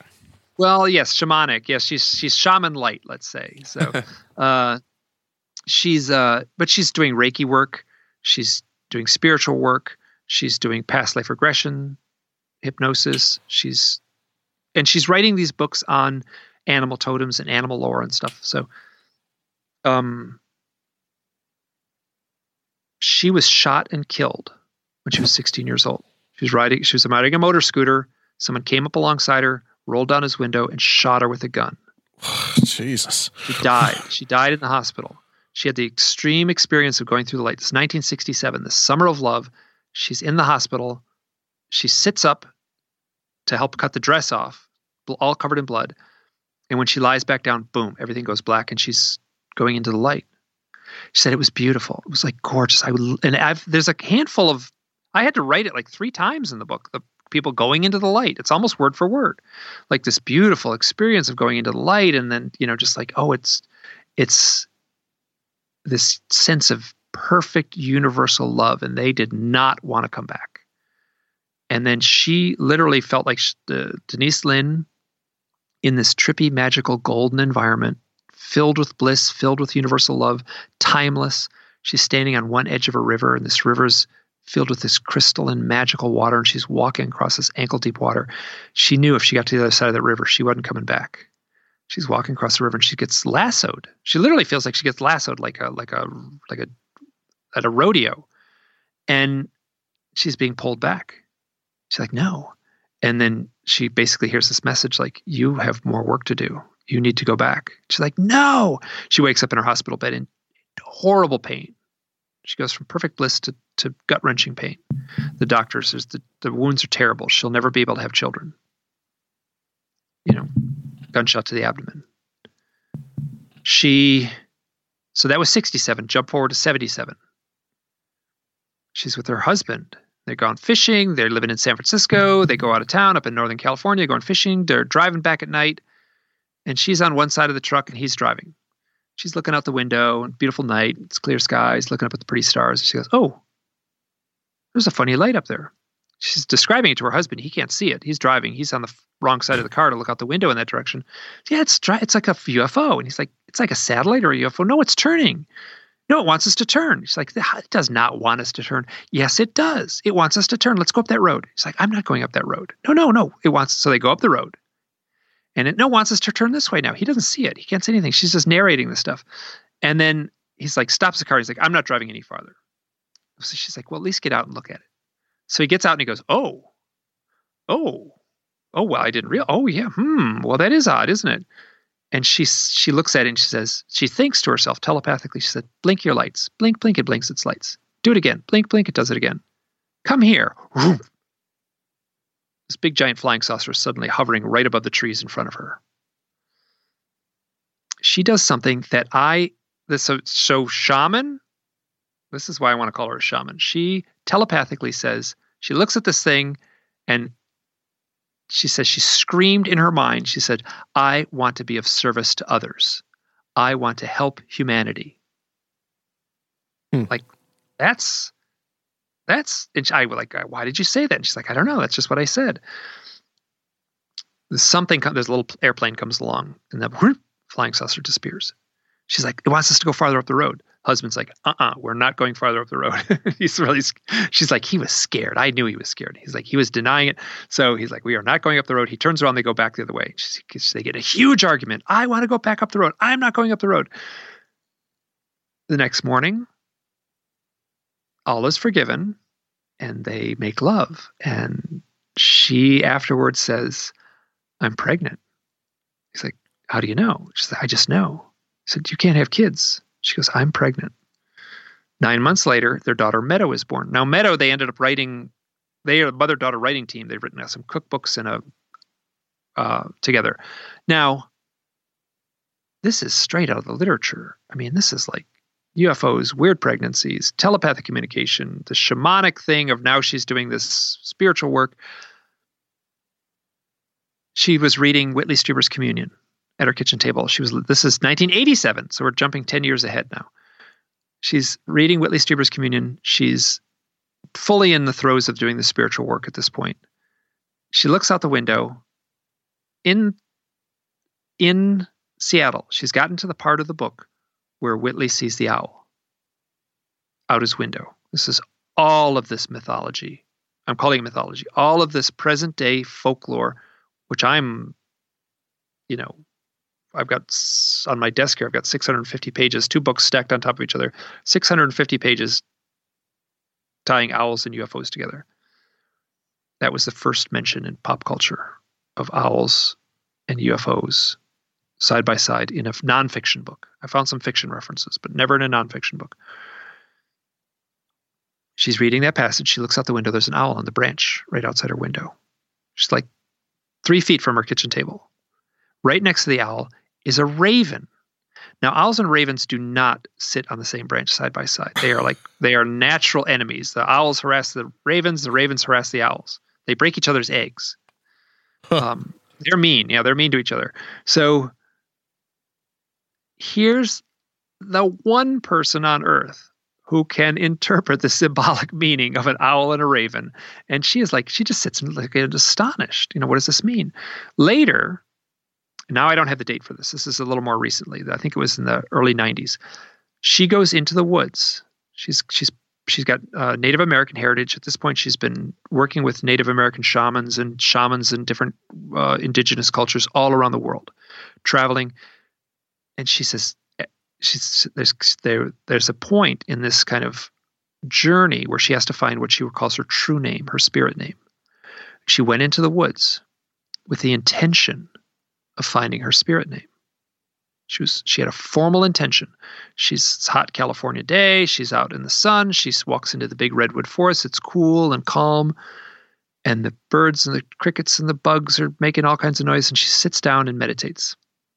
As she's meditating, the sound slowly gets lower. The sound turns off. Complete eerie silence. She opens her eyes, and there's an owl on a branch right in front of her, close enough to touch. Great horned owl. She locks eyes with this thing, feels this incredible communion. She actually said the word download. People have called me on this. What do you download? What does that mean? It's like, I don't know what it means. I hear it. That is what someone told me. I'm going to put it in the book. I don't know what it is, but she said, I got it. She doesn't seem like a lady that would be, she doesn't need to lie about anything. She's staring at this owl. The owl flies off. She looks at the branch where the owl was. There's 3 little white feathers. She looks at these little feathers. She puts them in her hand, little soft, white, downy feathers, tiny. And she hears this voice in her head that says, put the owls in your medicine bag. She's like, oh, I've got a nice medicine bag. It's at home. I didn't bring it. It's a traditional medicine bag. It's a Native American medicine bag. It's at home, but I don't have it with me. She hears a voice in her head say, you are your own medicine bag. Put the feathers in your medicine bag. So she eats them. She eats the 3 feathers right then and there. She says, I don't advise anyone doing this. They're really dry. Trying to eat downy feathers. They're really dry. So she eats them. And she's like, why I ate them? I just oh, and she just gobbled them up. She heard a voice in her head. Boop, she eats them. This is the Eucharist. This is communion. This is Catholic communion. This is an ancient ceremonial rite that takes place every Sunday morning all over the world. She performed this rite. Incorporating the sacred into your body. Yes, she took on the attributes of the owl. Eat of my flesh. Become as me. Drink my blood. Eat of my flesh. In this you will remember me. Yes. So her spirit name was White Feather. And later, this is where it gets so weird. And this is where I left myself a lot of outs because I don't have any way to prove this. Later, she went, I can prove this because she went to South Africa and in the height of just when the South Africa was on the verge of civil war, she went there at this point in modern history when South Africa was at the boiling point, right when they let Nelson Mandela out of prison.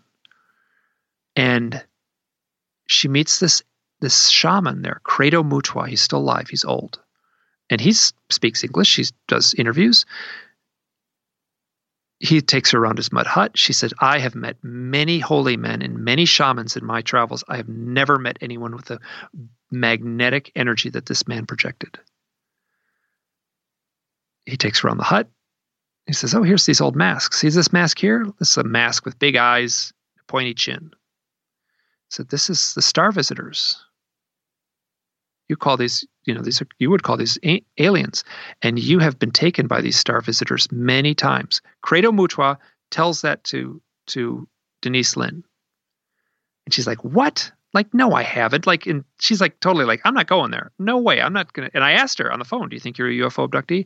She said, I am not a UFO abductee. I ain't going there. I'm not going to entertain that idea. Which is fine. But it doesn't make the story less. The story's still marvelous. Her real experiences are so marvelous. Credo Mutwa. Do you know Joshua Cutchin? Oh, yeah. We know Josh. So Joshua, so I can't remember what I sent him because she ate the feathers. I said, here's a great story. She ate the feathers. And he said, you know this Credo Mutwa story, don't you? Like, no, what's up with Credo Mutwa? How did you know? He's in the story already. He's like in the story. I said, Credo Mutwa, you got to look up Credo Mutwa story. Credo Mutwa claims to have eaten the flesh of an alien.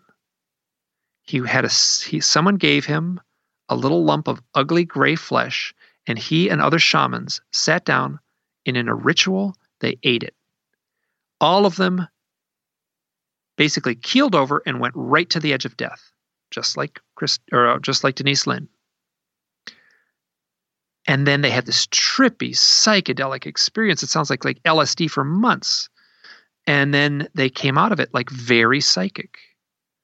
I cannot vouch for this story, but he says it. This is what he says. I can say that he's quoted saying all this stuff. I can't vouch if it really happened.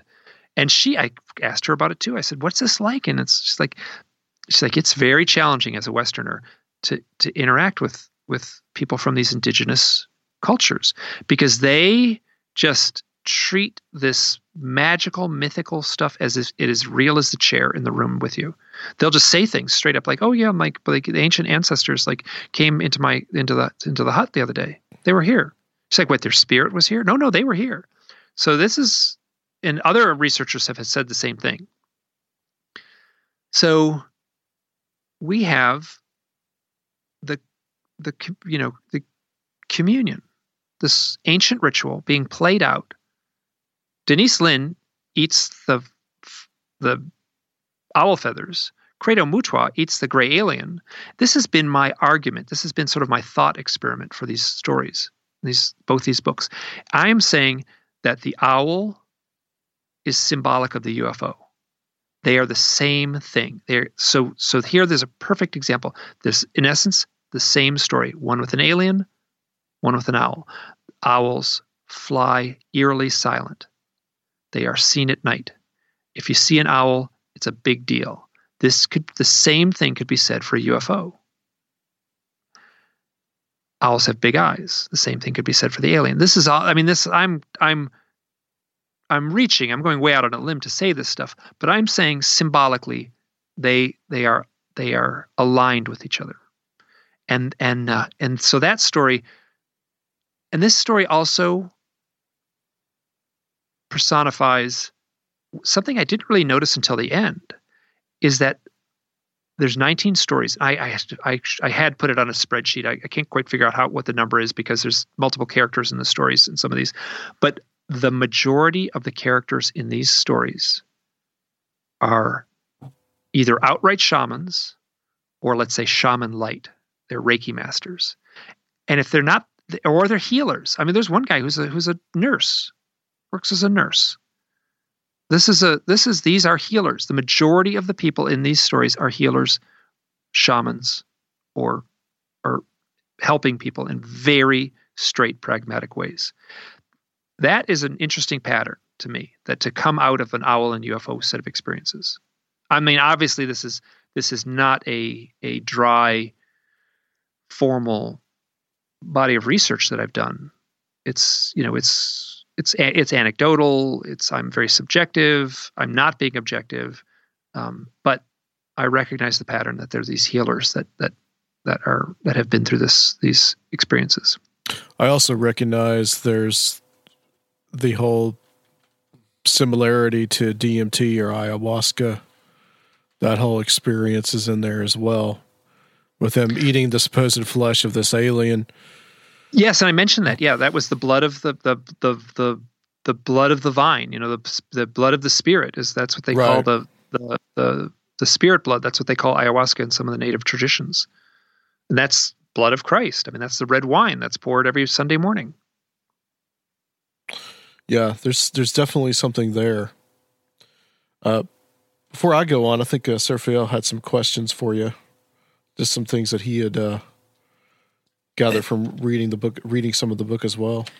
Yeah, mostly I wanted to ask about some of the go into more depth on the concept of screen memories. And what some models of them might be. I guess I've heard you say, and I've read where you said that the visions of the owls after or preceding these events may have been like projected from whatever kind of intelligence is interacting with people. But then also we have like instances where memories are created to cover up traumatic events by something that'd be more familiar, like an animal. What do you think are some of the models that could be actually going on? Well, the term screen memory is a term that's used by abduction researchers. And it's so the typical story would be someone's driving down the road at night. They see a big owl on the side of the road, 4-foot tall owl. They get home. They were like, what happened? I was supposed to be home at midnight. It's 2 a.m. I lost a couple hours. That doesn't make any sense. I should have been home at 2.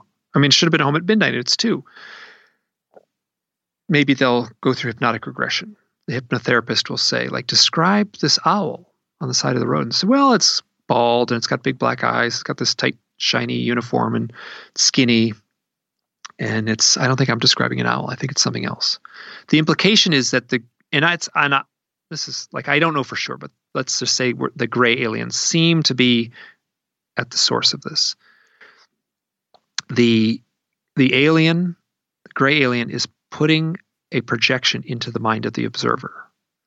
It would be really freaky to see a gray alien standing on the side of the road. I have a great story in the first book where people go to a Skywatch. And this one woman has had direct UFO contact experiences. Her name is Karina Sable. She's Canadian. She's got a great book.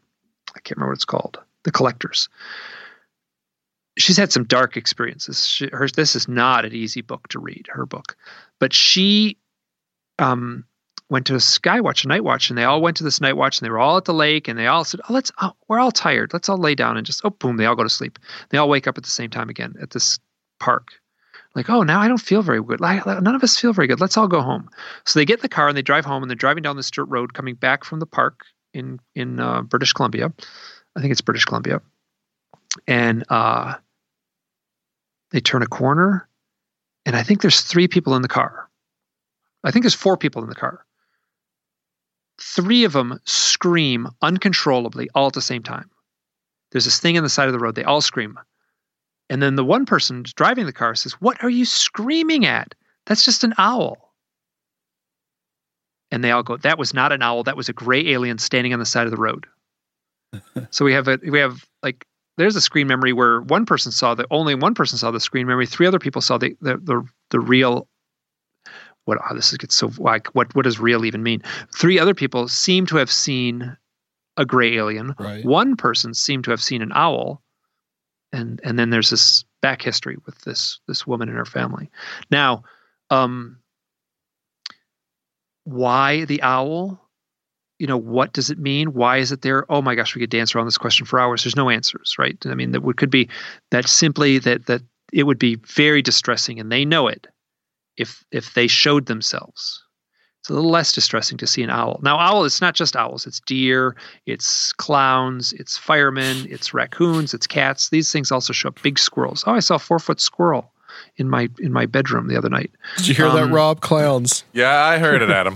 I think that's we could trace back the fear of clowns to alien contact. I think that's Maybe you just had some screen memories, Rob. Yeah, all the people that go to the circus are like re-traumatized once.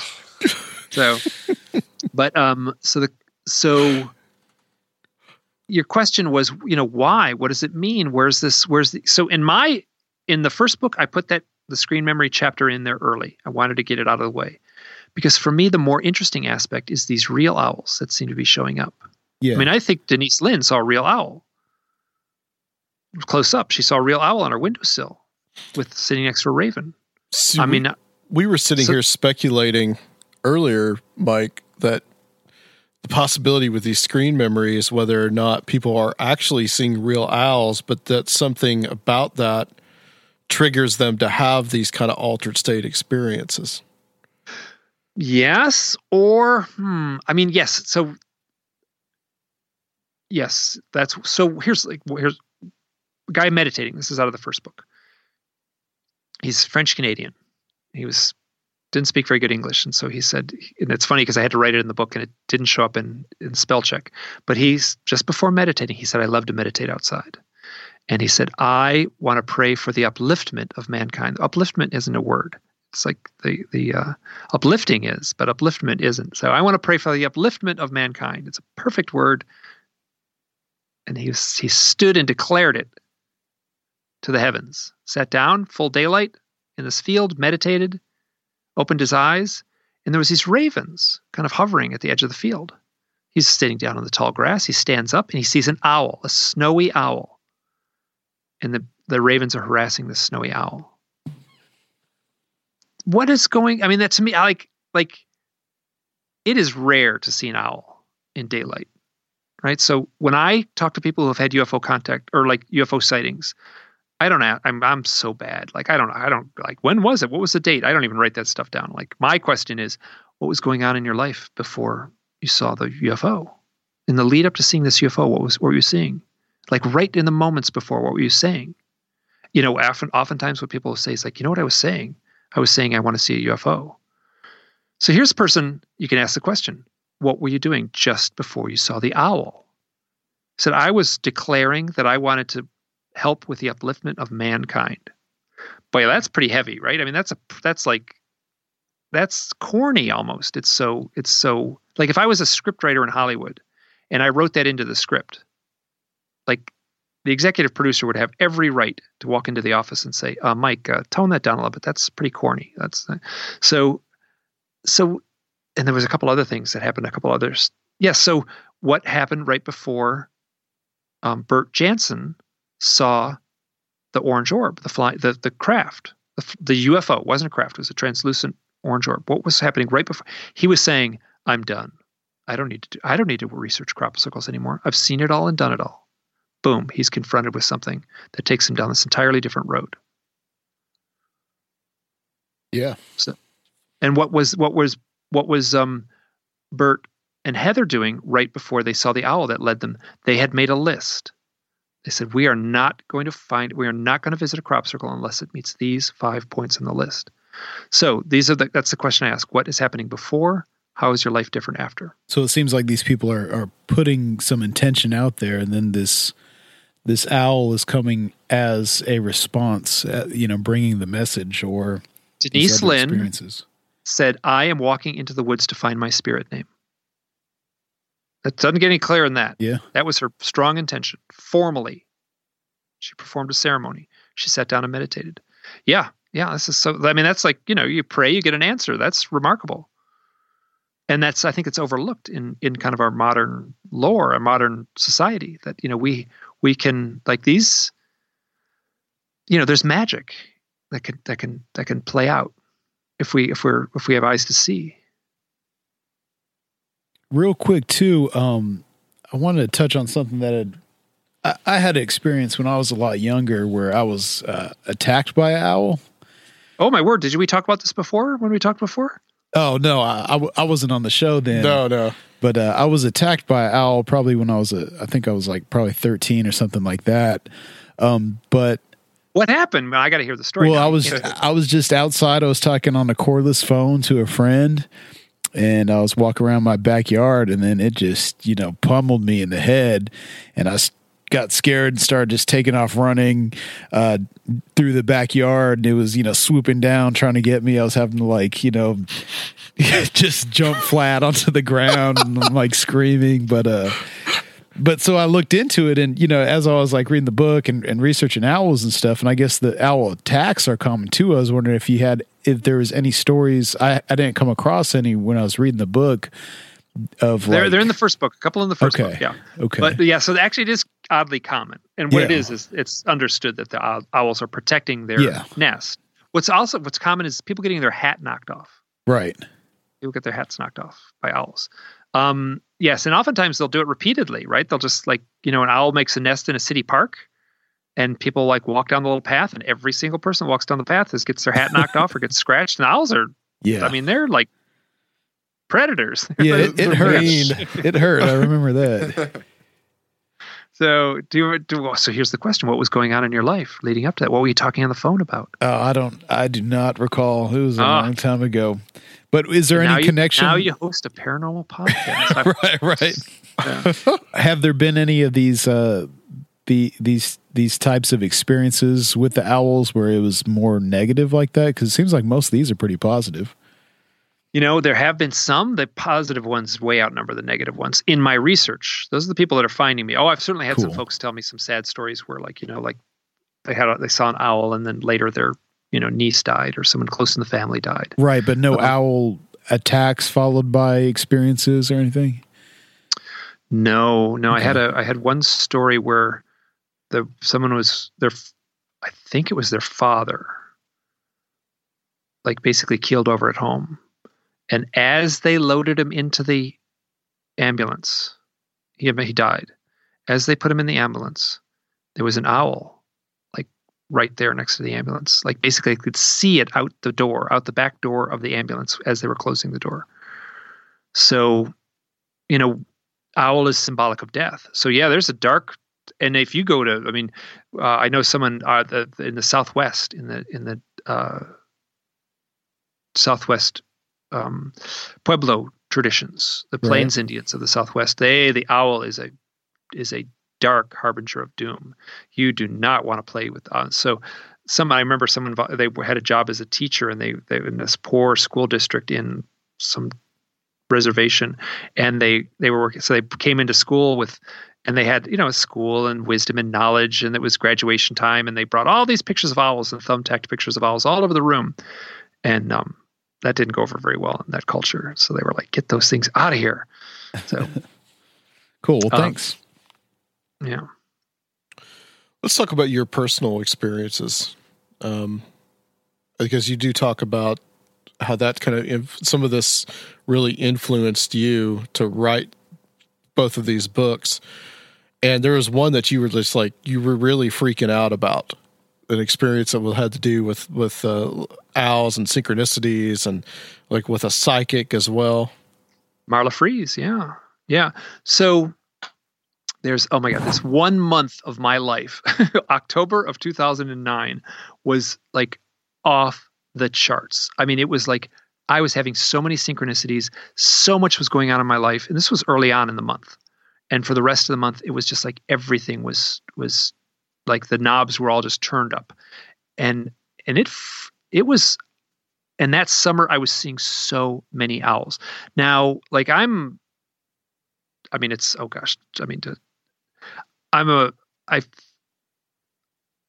don't like the word. We're stuck with it.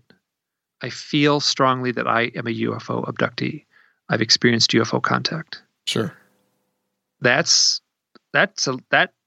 To say it as calmly as I just said it just now, like, oh my God, it took a long time to get to this point. And at the same time, it's like, like it doesn't really invade my life all the time. It's just like these like odd events that peppered my life. And those are documented in the first book. That story, so 2009, this was like a couple of years after seeing the owls, that I went through that event where I saw the owls in the woods. And I was just seeing so many owls. I had so many synchronicities after that point in my life. I wanted to talk to this woman, Marla Freeze. She's a psychic out of Hollywood. She played Superman's boss in one of the Clark Kent TV shows. I think it was called Lois and Clark.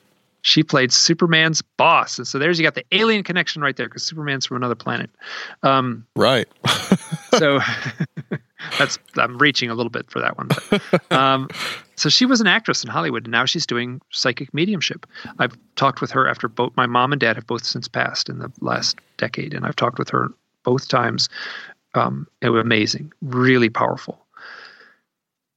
This is not even about Marla. So I'm at my house.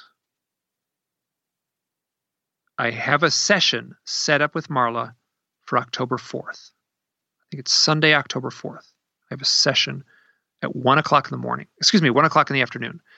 I am at my desk. I'm looking online. I'm totally obsessed with synchronicities. I find this site called Synchronicity. I've actually since become friends with the people who run the site. And there's this amazing story. It's called The Owl and the Money Clip. It's retold in the book. It's just a little blog post kind of thing. It's a perfect little blog post. Guy Jim writes the post, and it's a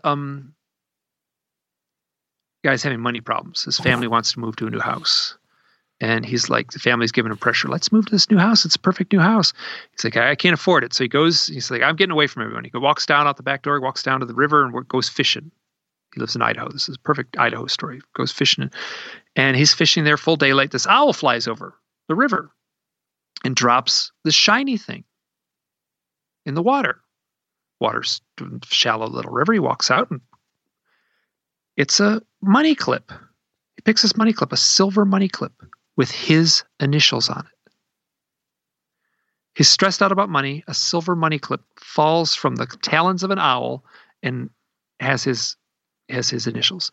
So I'm like, wow, that's a pretty cool story. I'm going to leave a comment there. And honestly, part of the comment was, I run a blog where I'm documenting weird owl stories. And this is such a wonderful story. So I was a little bit self-promotion. I was like kind of had an ego thing. I was like, I'm going to put a little thing here. I'm going to push my blog here. So I scrolled down, and before I could do that, there was this, you know how little comments there, tiny little picture of the person who left the comment.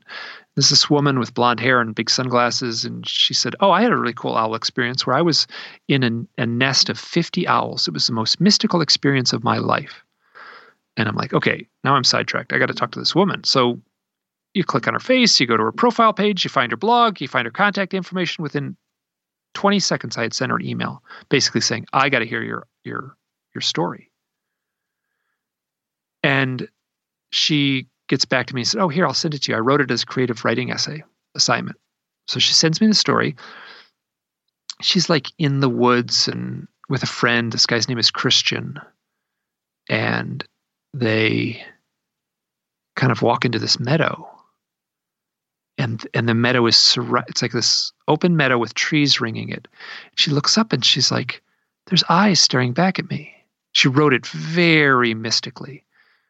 And then she realized there was eyes everywhere. Then she realized there were like 50 owls in all the trees. All the branches were filled with owls, and they were all looking at me. And I was like, wow, that's a great story. So I actually I was quoting the back and forth correspondence through email. I was like, wow, that's pretty cool. That's really amazing. And she said, yeah, it was the coolest experience of my life. And then she says, and we saw a UFO that night. And I'm like, what? Do you know what, my blog is about UFOs and owls and synchronicity? You saw a UFO at the night you saw these owls? This is what I'm researching. She said, oh, you're so funny. And she's like, oh, it's so funny how excited you get, because I was like 10 exclamation points on these emails. And so she sends the remaining essay. She said, it was actually in the essay. I didn't send it. It was just too weird. So they're driving down the road. They get to this point. There's something coming towards the car. They turn off the road. They get out of the car. They watch this thing fly over the road, and they don't know, they have no explanation for what it is. And there's like all this stuff. It's written very trippy. And it's like, if they were saying like, do you want to go with them? They were making jokes. Do you want to go with them? And the other person says, only if they can stop time. And that was like the quote from that night, which is kind of so I say, oh my God, this is so powerful for me. You have owls, you have the synchronistic stuff in our conversation, and we have a UFO. This is exactly what I'm researching. She said, you know who you should talk to? You should talk to my best friend, Marla Fries. And I'm like, I have an appointment with Marla Fries tomorrow at 1:00. And so I do the set. So the next morning, the phone rings. I'm at my house Sunday morning. Phone rings. It's Marla. She's mad. It's like, what is going on? What is going on? It's like, what are you talking about? It's like, Stacy just called me. She said that I met your 1:00 appointment yesterday. Like, are you spying on me? What is going on? Are you snooping behind my back? And I'm like, no, I'm just totally baffled. I'm in this totally weird headspace right now. I don't know what to think. And so we talked for a little bit, and she's like, okay, you are coming to this session with an open heart chakra. That's what I want from you. She was stern. She was tough. She was like, you are coming to this session with an open heart chakra. I'm like, oh, okay. So I didn't know what that meant. I sat on the couch for a little bit and I went, open heart chakra, open heart chakra. So the The thing was at 1. Phone rings at 11. I think it was like 10:45 or something. She's like, what is going on? I just gave the worst psychic session I've ever given. I had to stop right in the middle and stop. I was giving your session to this other guy. Like I was doing a session. I was doing a paid session and it didn't work. I was giving, so we're starting right now. Like, okay. Got to start a little early, huh? We're starting a little early. So she's like, and then instantly the cadence of her voice changes. And she's suddenly talking in this kind of halting way. And I'm just like, she's totally in this psychic, she's in a different mode. It's a totally different voice, totally different, because she was angry. And then she's just like, then she's sobbing, she's crying. She's like, oh my God, your life. Something is, you need to take this stuff seriously. You are denying this stuff. And that was exactly true. I was denying this stuff. I was freaked out. I mean, I said this before, and I've said, and I have no problem saying this, but it's a little embarrassing in a way to say it. But there was between about 2006 and 2011, I can honestly say I spent 95% of my waking hours wondering if I had gone insane because this stuff was so weird. It was hitting me so hard. So, and then I go through some stuff with. So yes, so the one thing, and I'm hesitant to say this because it sounds a little audacious, but I have written notes from that session. I can't really remember much from that session. But one of the things that I wrote, which I do remember her saying, this is about me. She said, you are here for profound reasons. I don't know what that means. I'm just quoting what she told me in that psychic session. And that psychic session was highly charged. Oh, and then I ended up meeting Stacy after this. I went to a conference that Whitley Strieber gave where owls, I saw a bunch of owls at this conference in Joshua Tree, California. He did a 2-day conference. I drove from Idaho, where I was living at the time, down to California. Joshua Tree is 3 hours from LA or something like that, 4 hours from LA. So I figured, well, I'll just drive to LA and I'll meet this woman. And it kind of had the weight of a first date and stuff. As soon as we met each other, that just evaporated. Didn't feel like that at all. So she has a son. Her son is 9 years old. We're like sitting on the floor. I'm playing Go Fish with her son. And the son keeps calling me John. And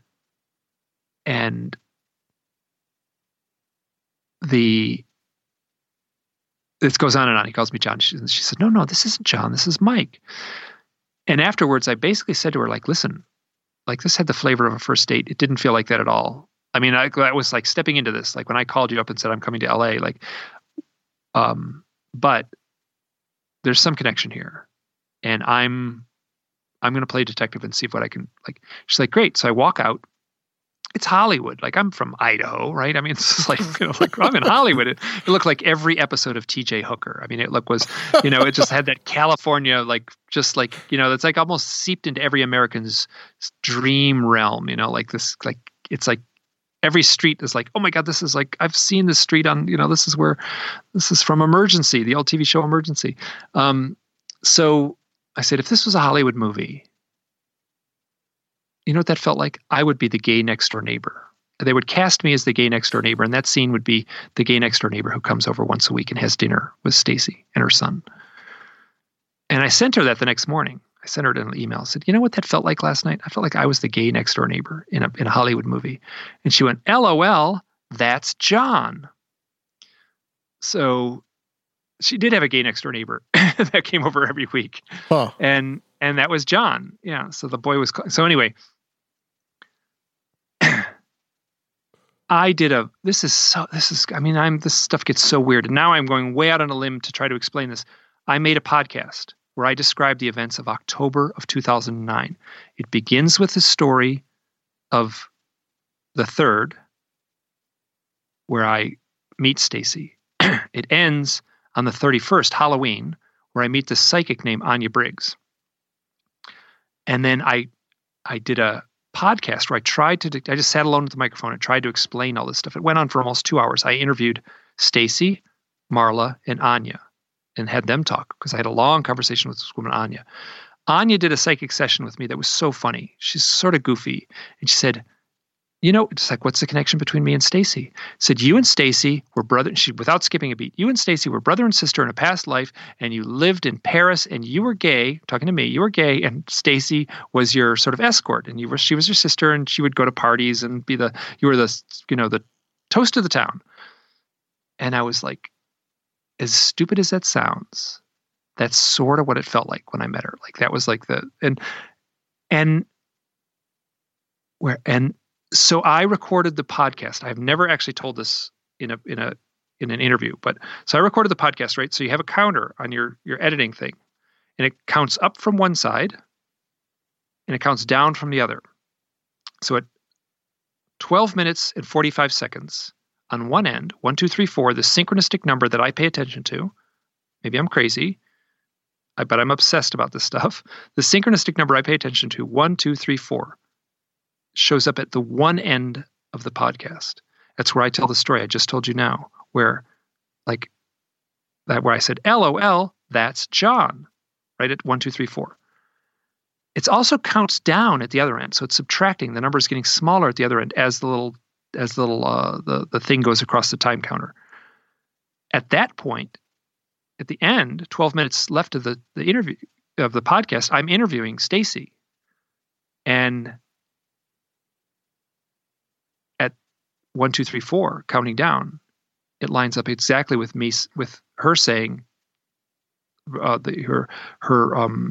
remembering the email where she said, LOL, that's John. It lined up exactly at 1, 2, 3, 4 at the beginning and at 1, 2, 3, 4 at the end. What's the weirdest thing is I looked for it. I said, I got to figure out what's at 1, 2, 3, 4. I didn't do it on purpose. It is ever so slightly out of sync now. One person involved, one of the three people said there was like one sentence. They said, can you remove that sentence? It's a little too personal. And I did. So it just throws it off by about a second now. But that's what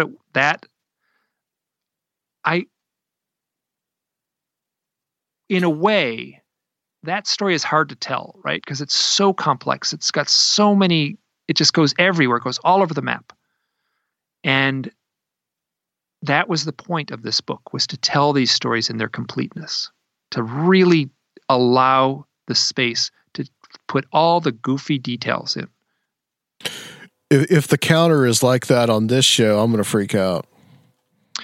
I don't know what to say. Yeah, we're past 12:34. Yeah, you jinx it if you go in trying to second guess it before. That's true. That's true. So it won't happen. I don't know. Who knows what'll happen? I don't know. Maybe you'll. One final question, and this really intrigued me, and I kind of wanted to. I don't think we got to talk about this when I had you on about the first book, but just the amount of people that have these experiences, that have a variety of the name Christopher or Kristen or Christian. Yeah. Oh, you want me to address that? Yeah.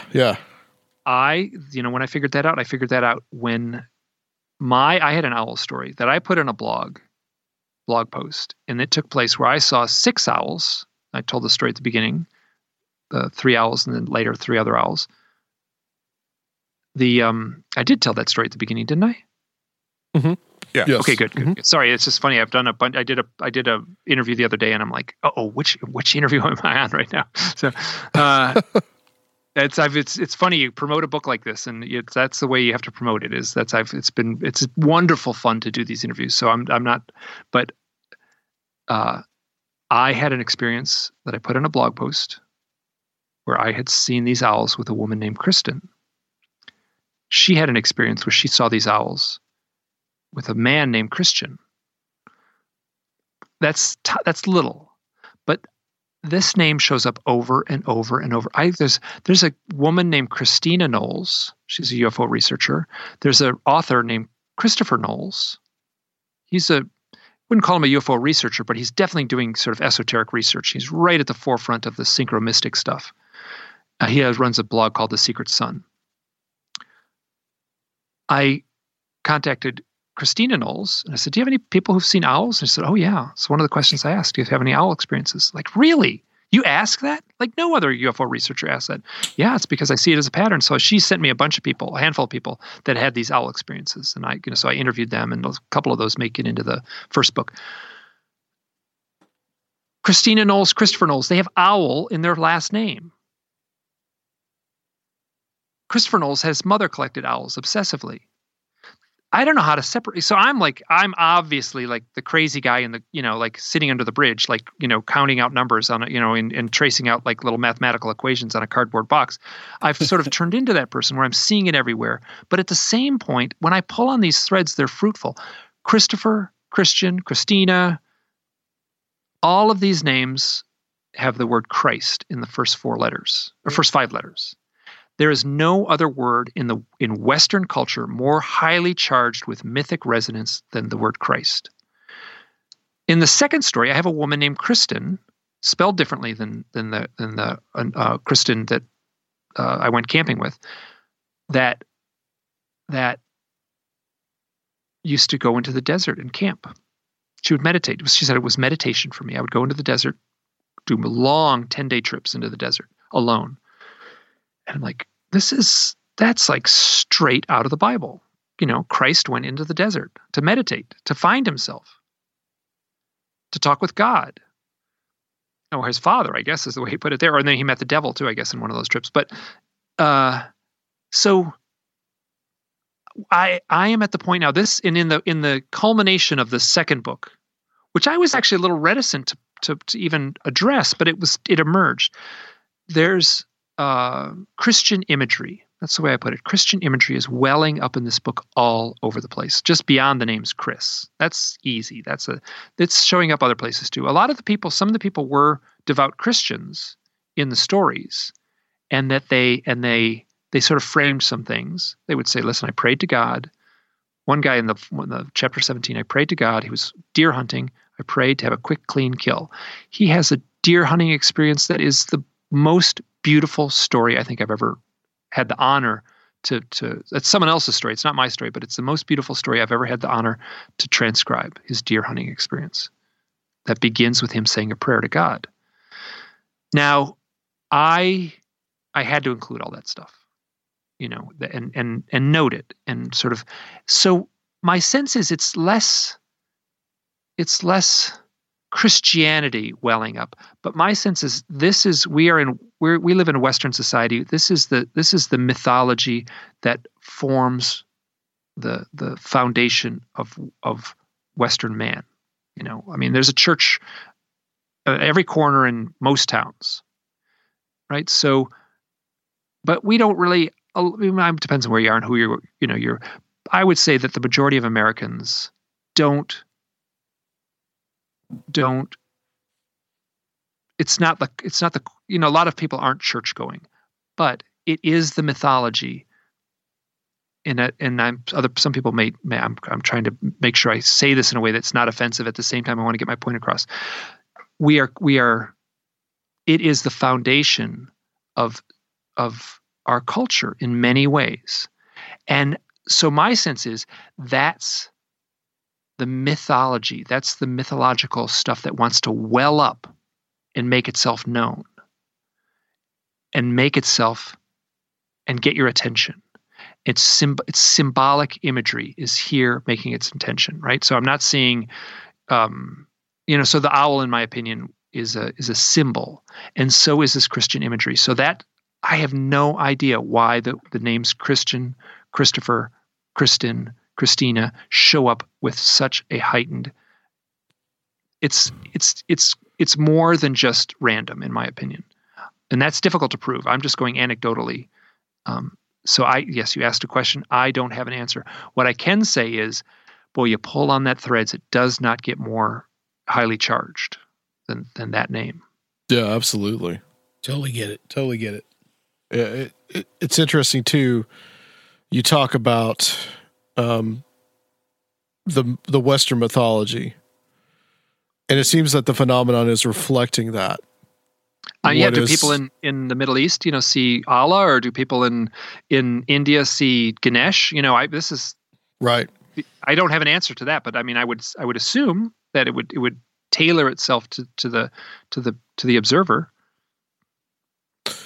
Well, Mike, this has been very enlightening, man. And I think that we could talk for like 5 hours about this. That's the problem, isn't it? Yeah, I'm just barely scratching the surface. And that's the problem. I'm reading the book aloud. I said that earlier. And I'm like, man, it's just when you go word for word and have to speak every sentence clearly, it's like, I'm like, holy crap, this is a dense book. There's a lot. I'm kind of even. It's a way to focus on it that you simply don't focus when you're writing it. Reading it aloud has been really like there's a lot going on in this second book. I had a whole list of stuff that I sent you earlier, and I don't think we covered everything. There's no way. Oh no, I don't think we could. List, like, oh my god, the show will be 11 hours long if we tried to do that list. So I'm happy to talk about any of it, but it would be that's a dense book, and that's a problem. Like to tell. Like, oh, just tell the Stacy and Marla story. Like, oh my God, like there's so many, like the threads go everywhere. And there's a lot more in the written book than what I paraphrased here verbally. Well, if people want to hear more of these stories, read them, where can they get the book? They can get the book. They can go to my website, which is hiddenexperience.blogspot.com. You can also go to mikecleland.com, which just basically takes you to another link to the other site. You can also Google owls, UFOs, and my name will come right up at the top of the list. Yep. And you are the guy. You have no problem finding it. And that's like that's how people are finding me on my website. I have a little thing at the top that says, I want to hear your owl stories. And so if anyone in the world has a weird experience with a UFO and an owl, I am like 2 mouse clicks away, and they're right into my email inbox. Yeah, this has intrigued me since I first heard you on the Gralien Report. God, probably like 2012 or 2013, talking about this, and ever since I have followed your work. And I have to tell you, I mean, it is some really profound and important stuff what you're doing. Well, thank you. And it's been, it's so I didn't pick owls. Owls picked me. And right on the cover of this book, it says accounts of owls, UFOs, and a deeper reality. That's the core of it, is the deeper reality. The owls and the UFOs are just signposts, and they're pointing to something. They're a little sign with an arrow, and those are both pointing to some deeper reality. So that's at the core of the mystery, not the owls and the UFOs. That's just window dressing. It's the deeper reality that's behind it that's much, much more intriguing to me. Yes. Well, thank you so much, Mike. Oh, good. I'm glad this was a delight. Was there any other questions that you guys might have? Or no, I think we pretty much covered it. That was very, very fascinating. Well, stay on the line for us, Mike. We're going to close this section out. And guys, we'll be back on Conspiranormal.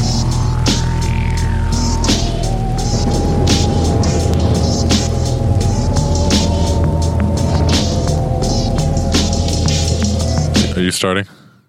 I don't know. I thought you were going to start. Okay. I'll start. Well, actually, Rob has an owl story that he was. Well, I wasn't going to tell it because it just seems too like.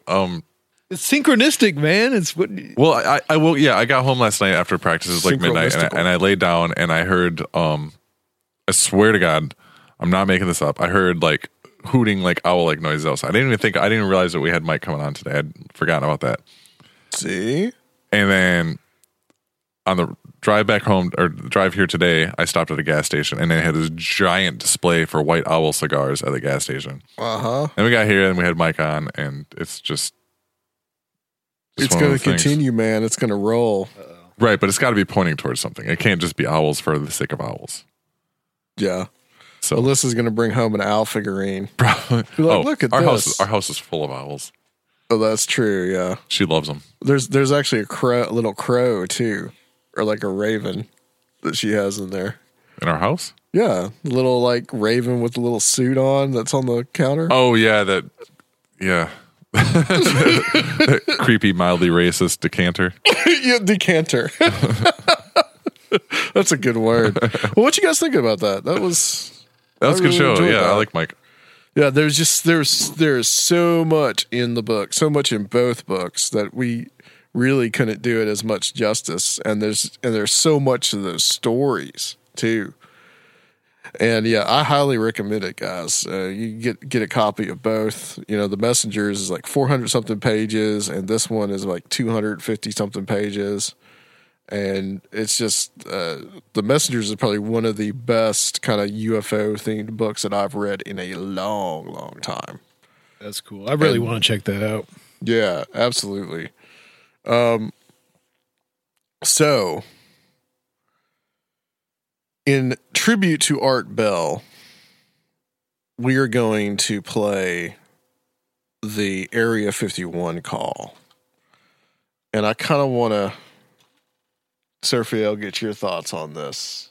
Because this is a very, this is controversial. Right? I think this is like one of the greatest, this is the greatest moment in radio history besides War of the Worlds, probably, to me. Yeah, that's true. Very true. I got it queued up here. Hopefully it starts. I think there's a little bit of silence. It says, "You be the judge whether this is true or not." And of course it doesn't start. Oh, there we go. You be the judge. Line, you're on the air. Hello. Hello, Art. Yes. Hi. I don't have a whole lot of time. Well, look, let's begin by finding out whether you're using this line properly or not. Area 51. Yeah, that's right. Were you an employee or are you now? A former employee. Former employee. I was let go on a medical discharge about a week ago, and I've kind of been running across the country. Oh man, I don't know where to start. They're gonna they'll triangulate on this position really, really soon. So you can't spend a lot of time on the phone. So give us something quick. Okay. Okay. What we're thinking of as aliens, Art, they're extra-dimensional beings that an earlier precursor of the space program made contact with. They are not what they claim to be. They have infiltrated a lot of aspects of the military establishment, particularly the Area 51. The disasters that are coming, the military, I'm sorry, the government knows about them, and there's a lot of safe areas in this world that they could begin moving the population to now, Art. But they're not doing anything. They are not. They want the major population centers wiped out so that the few that are left will be more easily controllable. Discharge.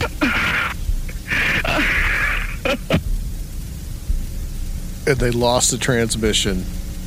I started getting... Transmission lost.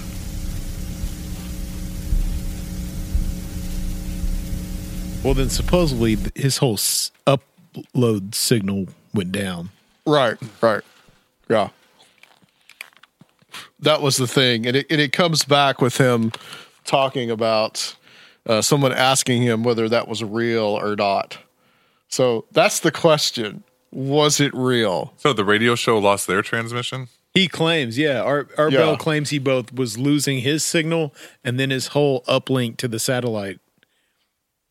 What year was this? 1997? I'm not sure. Am I right? But, he had his own... He had like his own little compound out in the desert and his own Pahrump, satellite Nevada. that he used to uplink his signal. Because I can see, Area 51 was kind of a touchy subject at the time. They hadn't come out in the mid-90s yet. It hadn't been declassified. It was still like in denial that it was like even a thing. So I can see that. Whether or not the story is true, his signal being like shut down while they investigated it, kind of thing. But I don't know. He could be a really good actor. Yeah. Well, that's the thing is that the possibility that Art would set these things up too. I could see that. Yeah, You know, he's a showman at the end of the day. Yeah, he had the kind of like that theater of the mind Yeah, absolutely. kind of idea in his show, because he did other things, such as there was another caller that said that he was flying over Yeah, I Area remember that 51 one on a plane. in like some kind of Cessna or something. Yeah. And then like he said, I'm right over it or something. And then he was never heard from again or something like that. And there was the whole Mel's Hole That stuff was too. awesome. That stuff was awesome. Do you think that might have been fabricated? I don't know. It's hard to tell. That saga It's hard to was tell. amazing. Do you remember that, Rob? No, these are all call-ins. Yeah. Yeah, Mel was this guy who called in originally just telling him about this big hole he had on his property that people have been like dumping trash into for years. And I guess animals got really weird about it, but they like lowered stuff down into it, couldn't find a bottom. They'd like throw a refrigerator down it and it'd never hear it crash at the bottom. And then supposedly like some kind of weird government people came in and like took over his property, and then he like called Art Bell while he was like on the run, and like it was over a few shows. Like it was pretty rad. There was also something about, I don't know if this is Art Bell or not, where this guy said that he had shot an alien and was keeping it in the freezer. And I think that he would call into Art Bell and talk about it as well. So there was all this kind of just, this, I think he kept people guessing, kind of like the War of the Worlds, like you mentioned, where, is it real or is it not? Right. Well, And John Teeter falls into that area too. Oh yeah. Well, my question, I guess, is if these are all just call-ins, just listeners and stuff, do you think he was in on any of it, or do you think that, like our show, we get, I say a small percentage of guests that have kind of an out there story that we're just here facilitating, whether or not we listen, we believe in it or not, but we don't fabricate any of it. Do you think he was? Well, in that case, unless he pulled the plug himself on the transmission and was in on it with the guy, so that it just seemed like, oh, this was really going to get people to listen. Yeah. You know what I mean? But if that was 97, that was 13 or 14 years after he started the show. He was pretty well established. Well, he knows people would love it though. Yeah. Right. But then at the same time, it's like I don't think there's been anything like that where that was this just hub that attracted all the crazies to call Art Bell. I mean, I can't think of anything else. I mean, I guess they still call Coast to Coast, but during that time, I mean, that was like, he had the Antichrist line. He had like all that stuff. Yeah. So he definitely, I think he had a very showman-like aspect. Yeah. To him as well. So and definitely is it fake or is it not? Just keeps people guessing even to this day. So there is a very genius kind of quality to it. But yeah, it could have just been a random person. This kind of like silent army that was out there that would call Art Bell just to see what we could get away with. Or even that guy, I mean, he either sounded terrified or maybe schizophrenic. Yeah. I think it's interesting that they keyed in on what they keyed in on there, that they're extra dimensional beings. That's the one line that always stands out to me from that recording. They're not what you think they are. Or Right. They're not what they, I forgot. They're not what you think they are. Yeah, that's what they said. Or they're not what they. And also mixed in with that too was this whole idea about disasters, and there's a lot of talk about that at the time. He said a precursor to the space program initially made contact with him. Yeah, so what was that? Yeah, was that the Nazis or something? Or who knows? But all that mythology has kind of gotten continued on. And of course they were all into the whole like alien bases and all that as well. So I think we'll call it there, guys. Rob, tell everybody where they can get our Patreon And we do have a Patreon episode up that we did with Lauren Coleman. Oh, yeah, you posted that? It is posted. All right, yeah, there's a new episode up there at patreon.com/conspiranormal. We've got about a dozen bonus episodes up there now, various other goodies. You can subscribe, help support the show. Wallpapers featuring Luke, some of them, if you miss him. He has his fans. I think he's cryptozoological by now. Yeah. And if you don't want to subscribe to anything monthly, you can make a one-time donation on our website. And if you don't want to contribute money, but you still want to support the show, you can always do that with a good 5-star rating and review on iTunes or Stitcher, wherever you listen. We really appreciate those. And the next guest we have is actually a skeptic. So I'm actually looking forward to this one, picking this guy's brain. I heard him on the Project Archivist podcast. So I immediately kind of got in touch with him and going to have him on. So thank you very much, guys. And Sergio, thank you for being here. You're very welcome. Thanks for having me. More synchromysticism, I'm sure will be spoken about. And join us next time on Conspiranormal. R.I.P. Art Bell. Oh.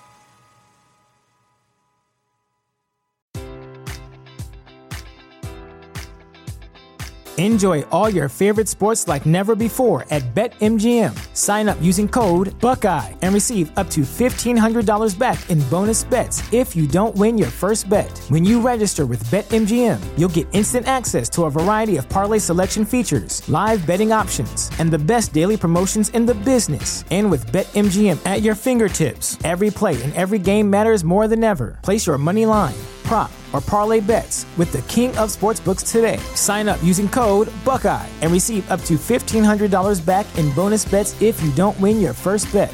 BetMGM and GameSense remind you to play responsibly. 21 plus and present in Ohio, subject to eligibility requirements. Rewards are non-withdrawable bonus bets that expire in 7 days. Gambling problem? Call 1-800-GAMBLER in partnership with MGM Northfield Park.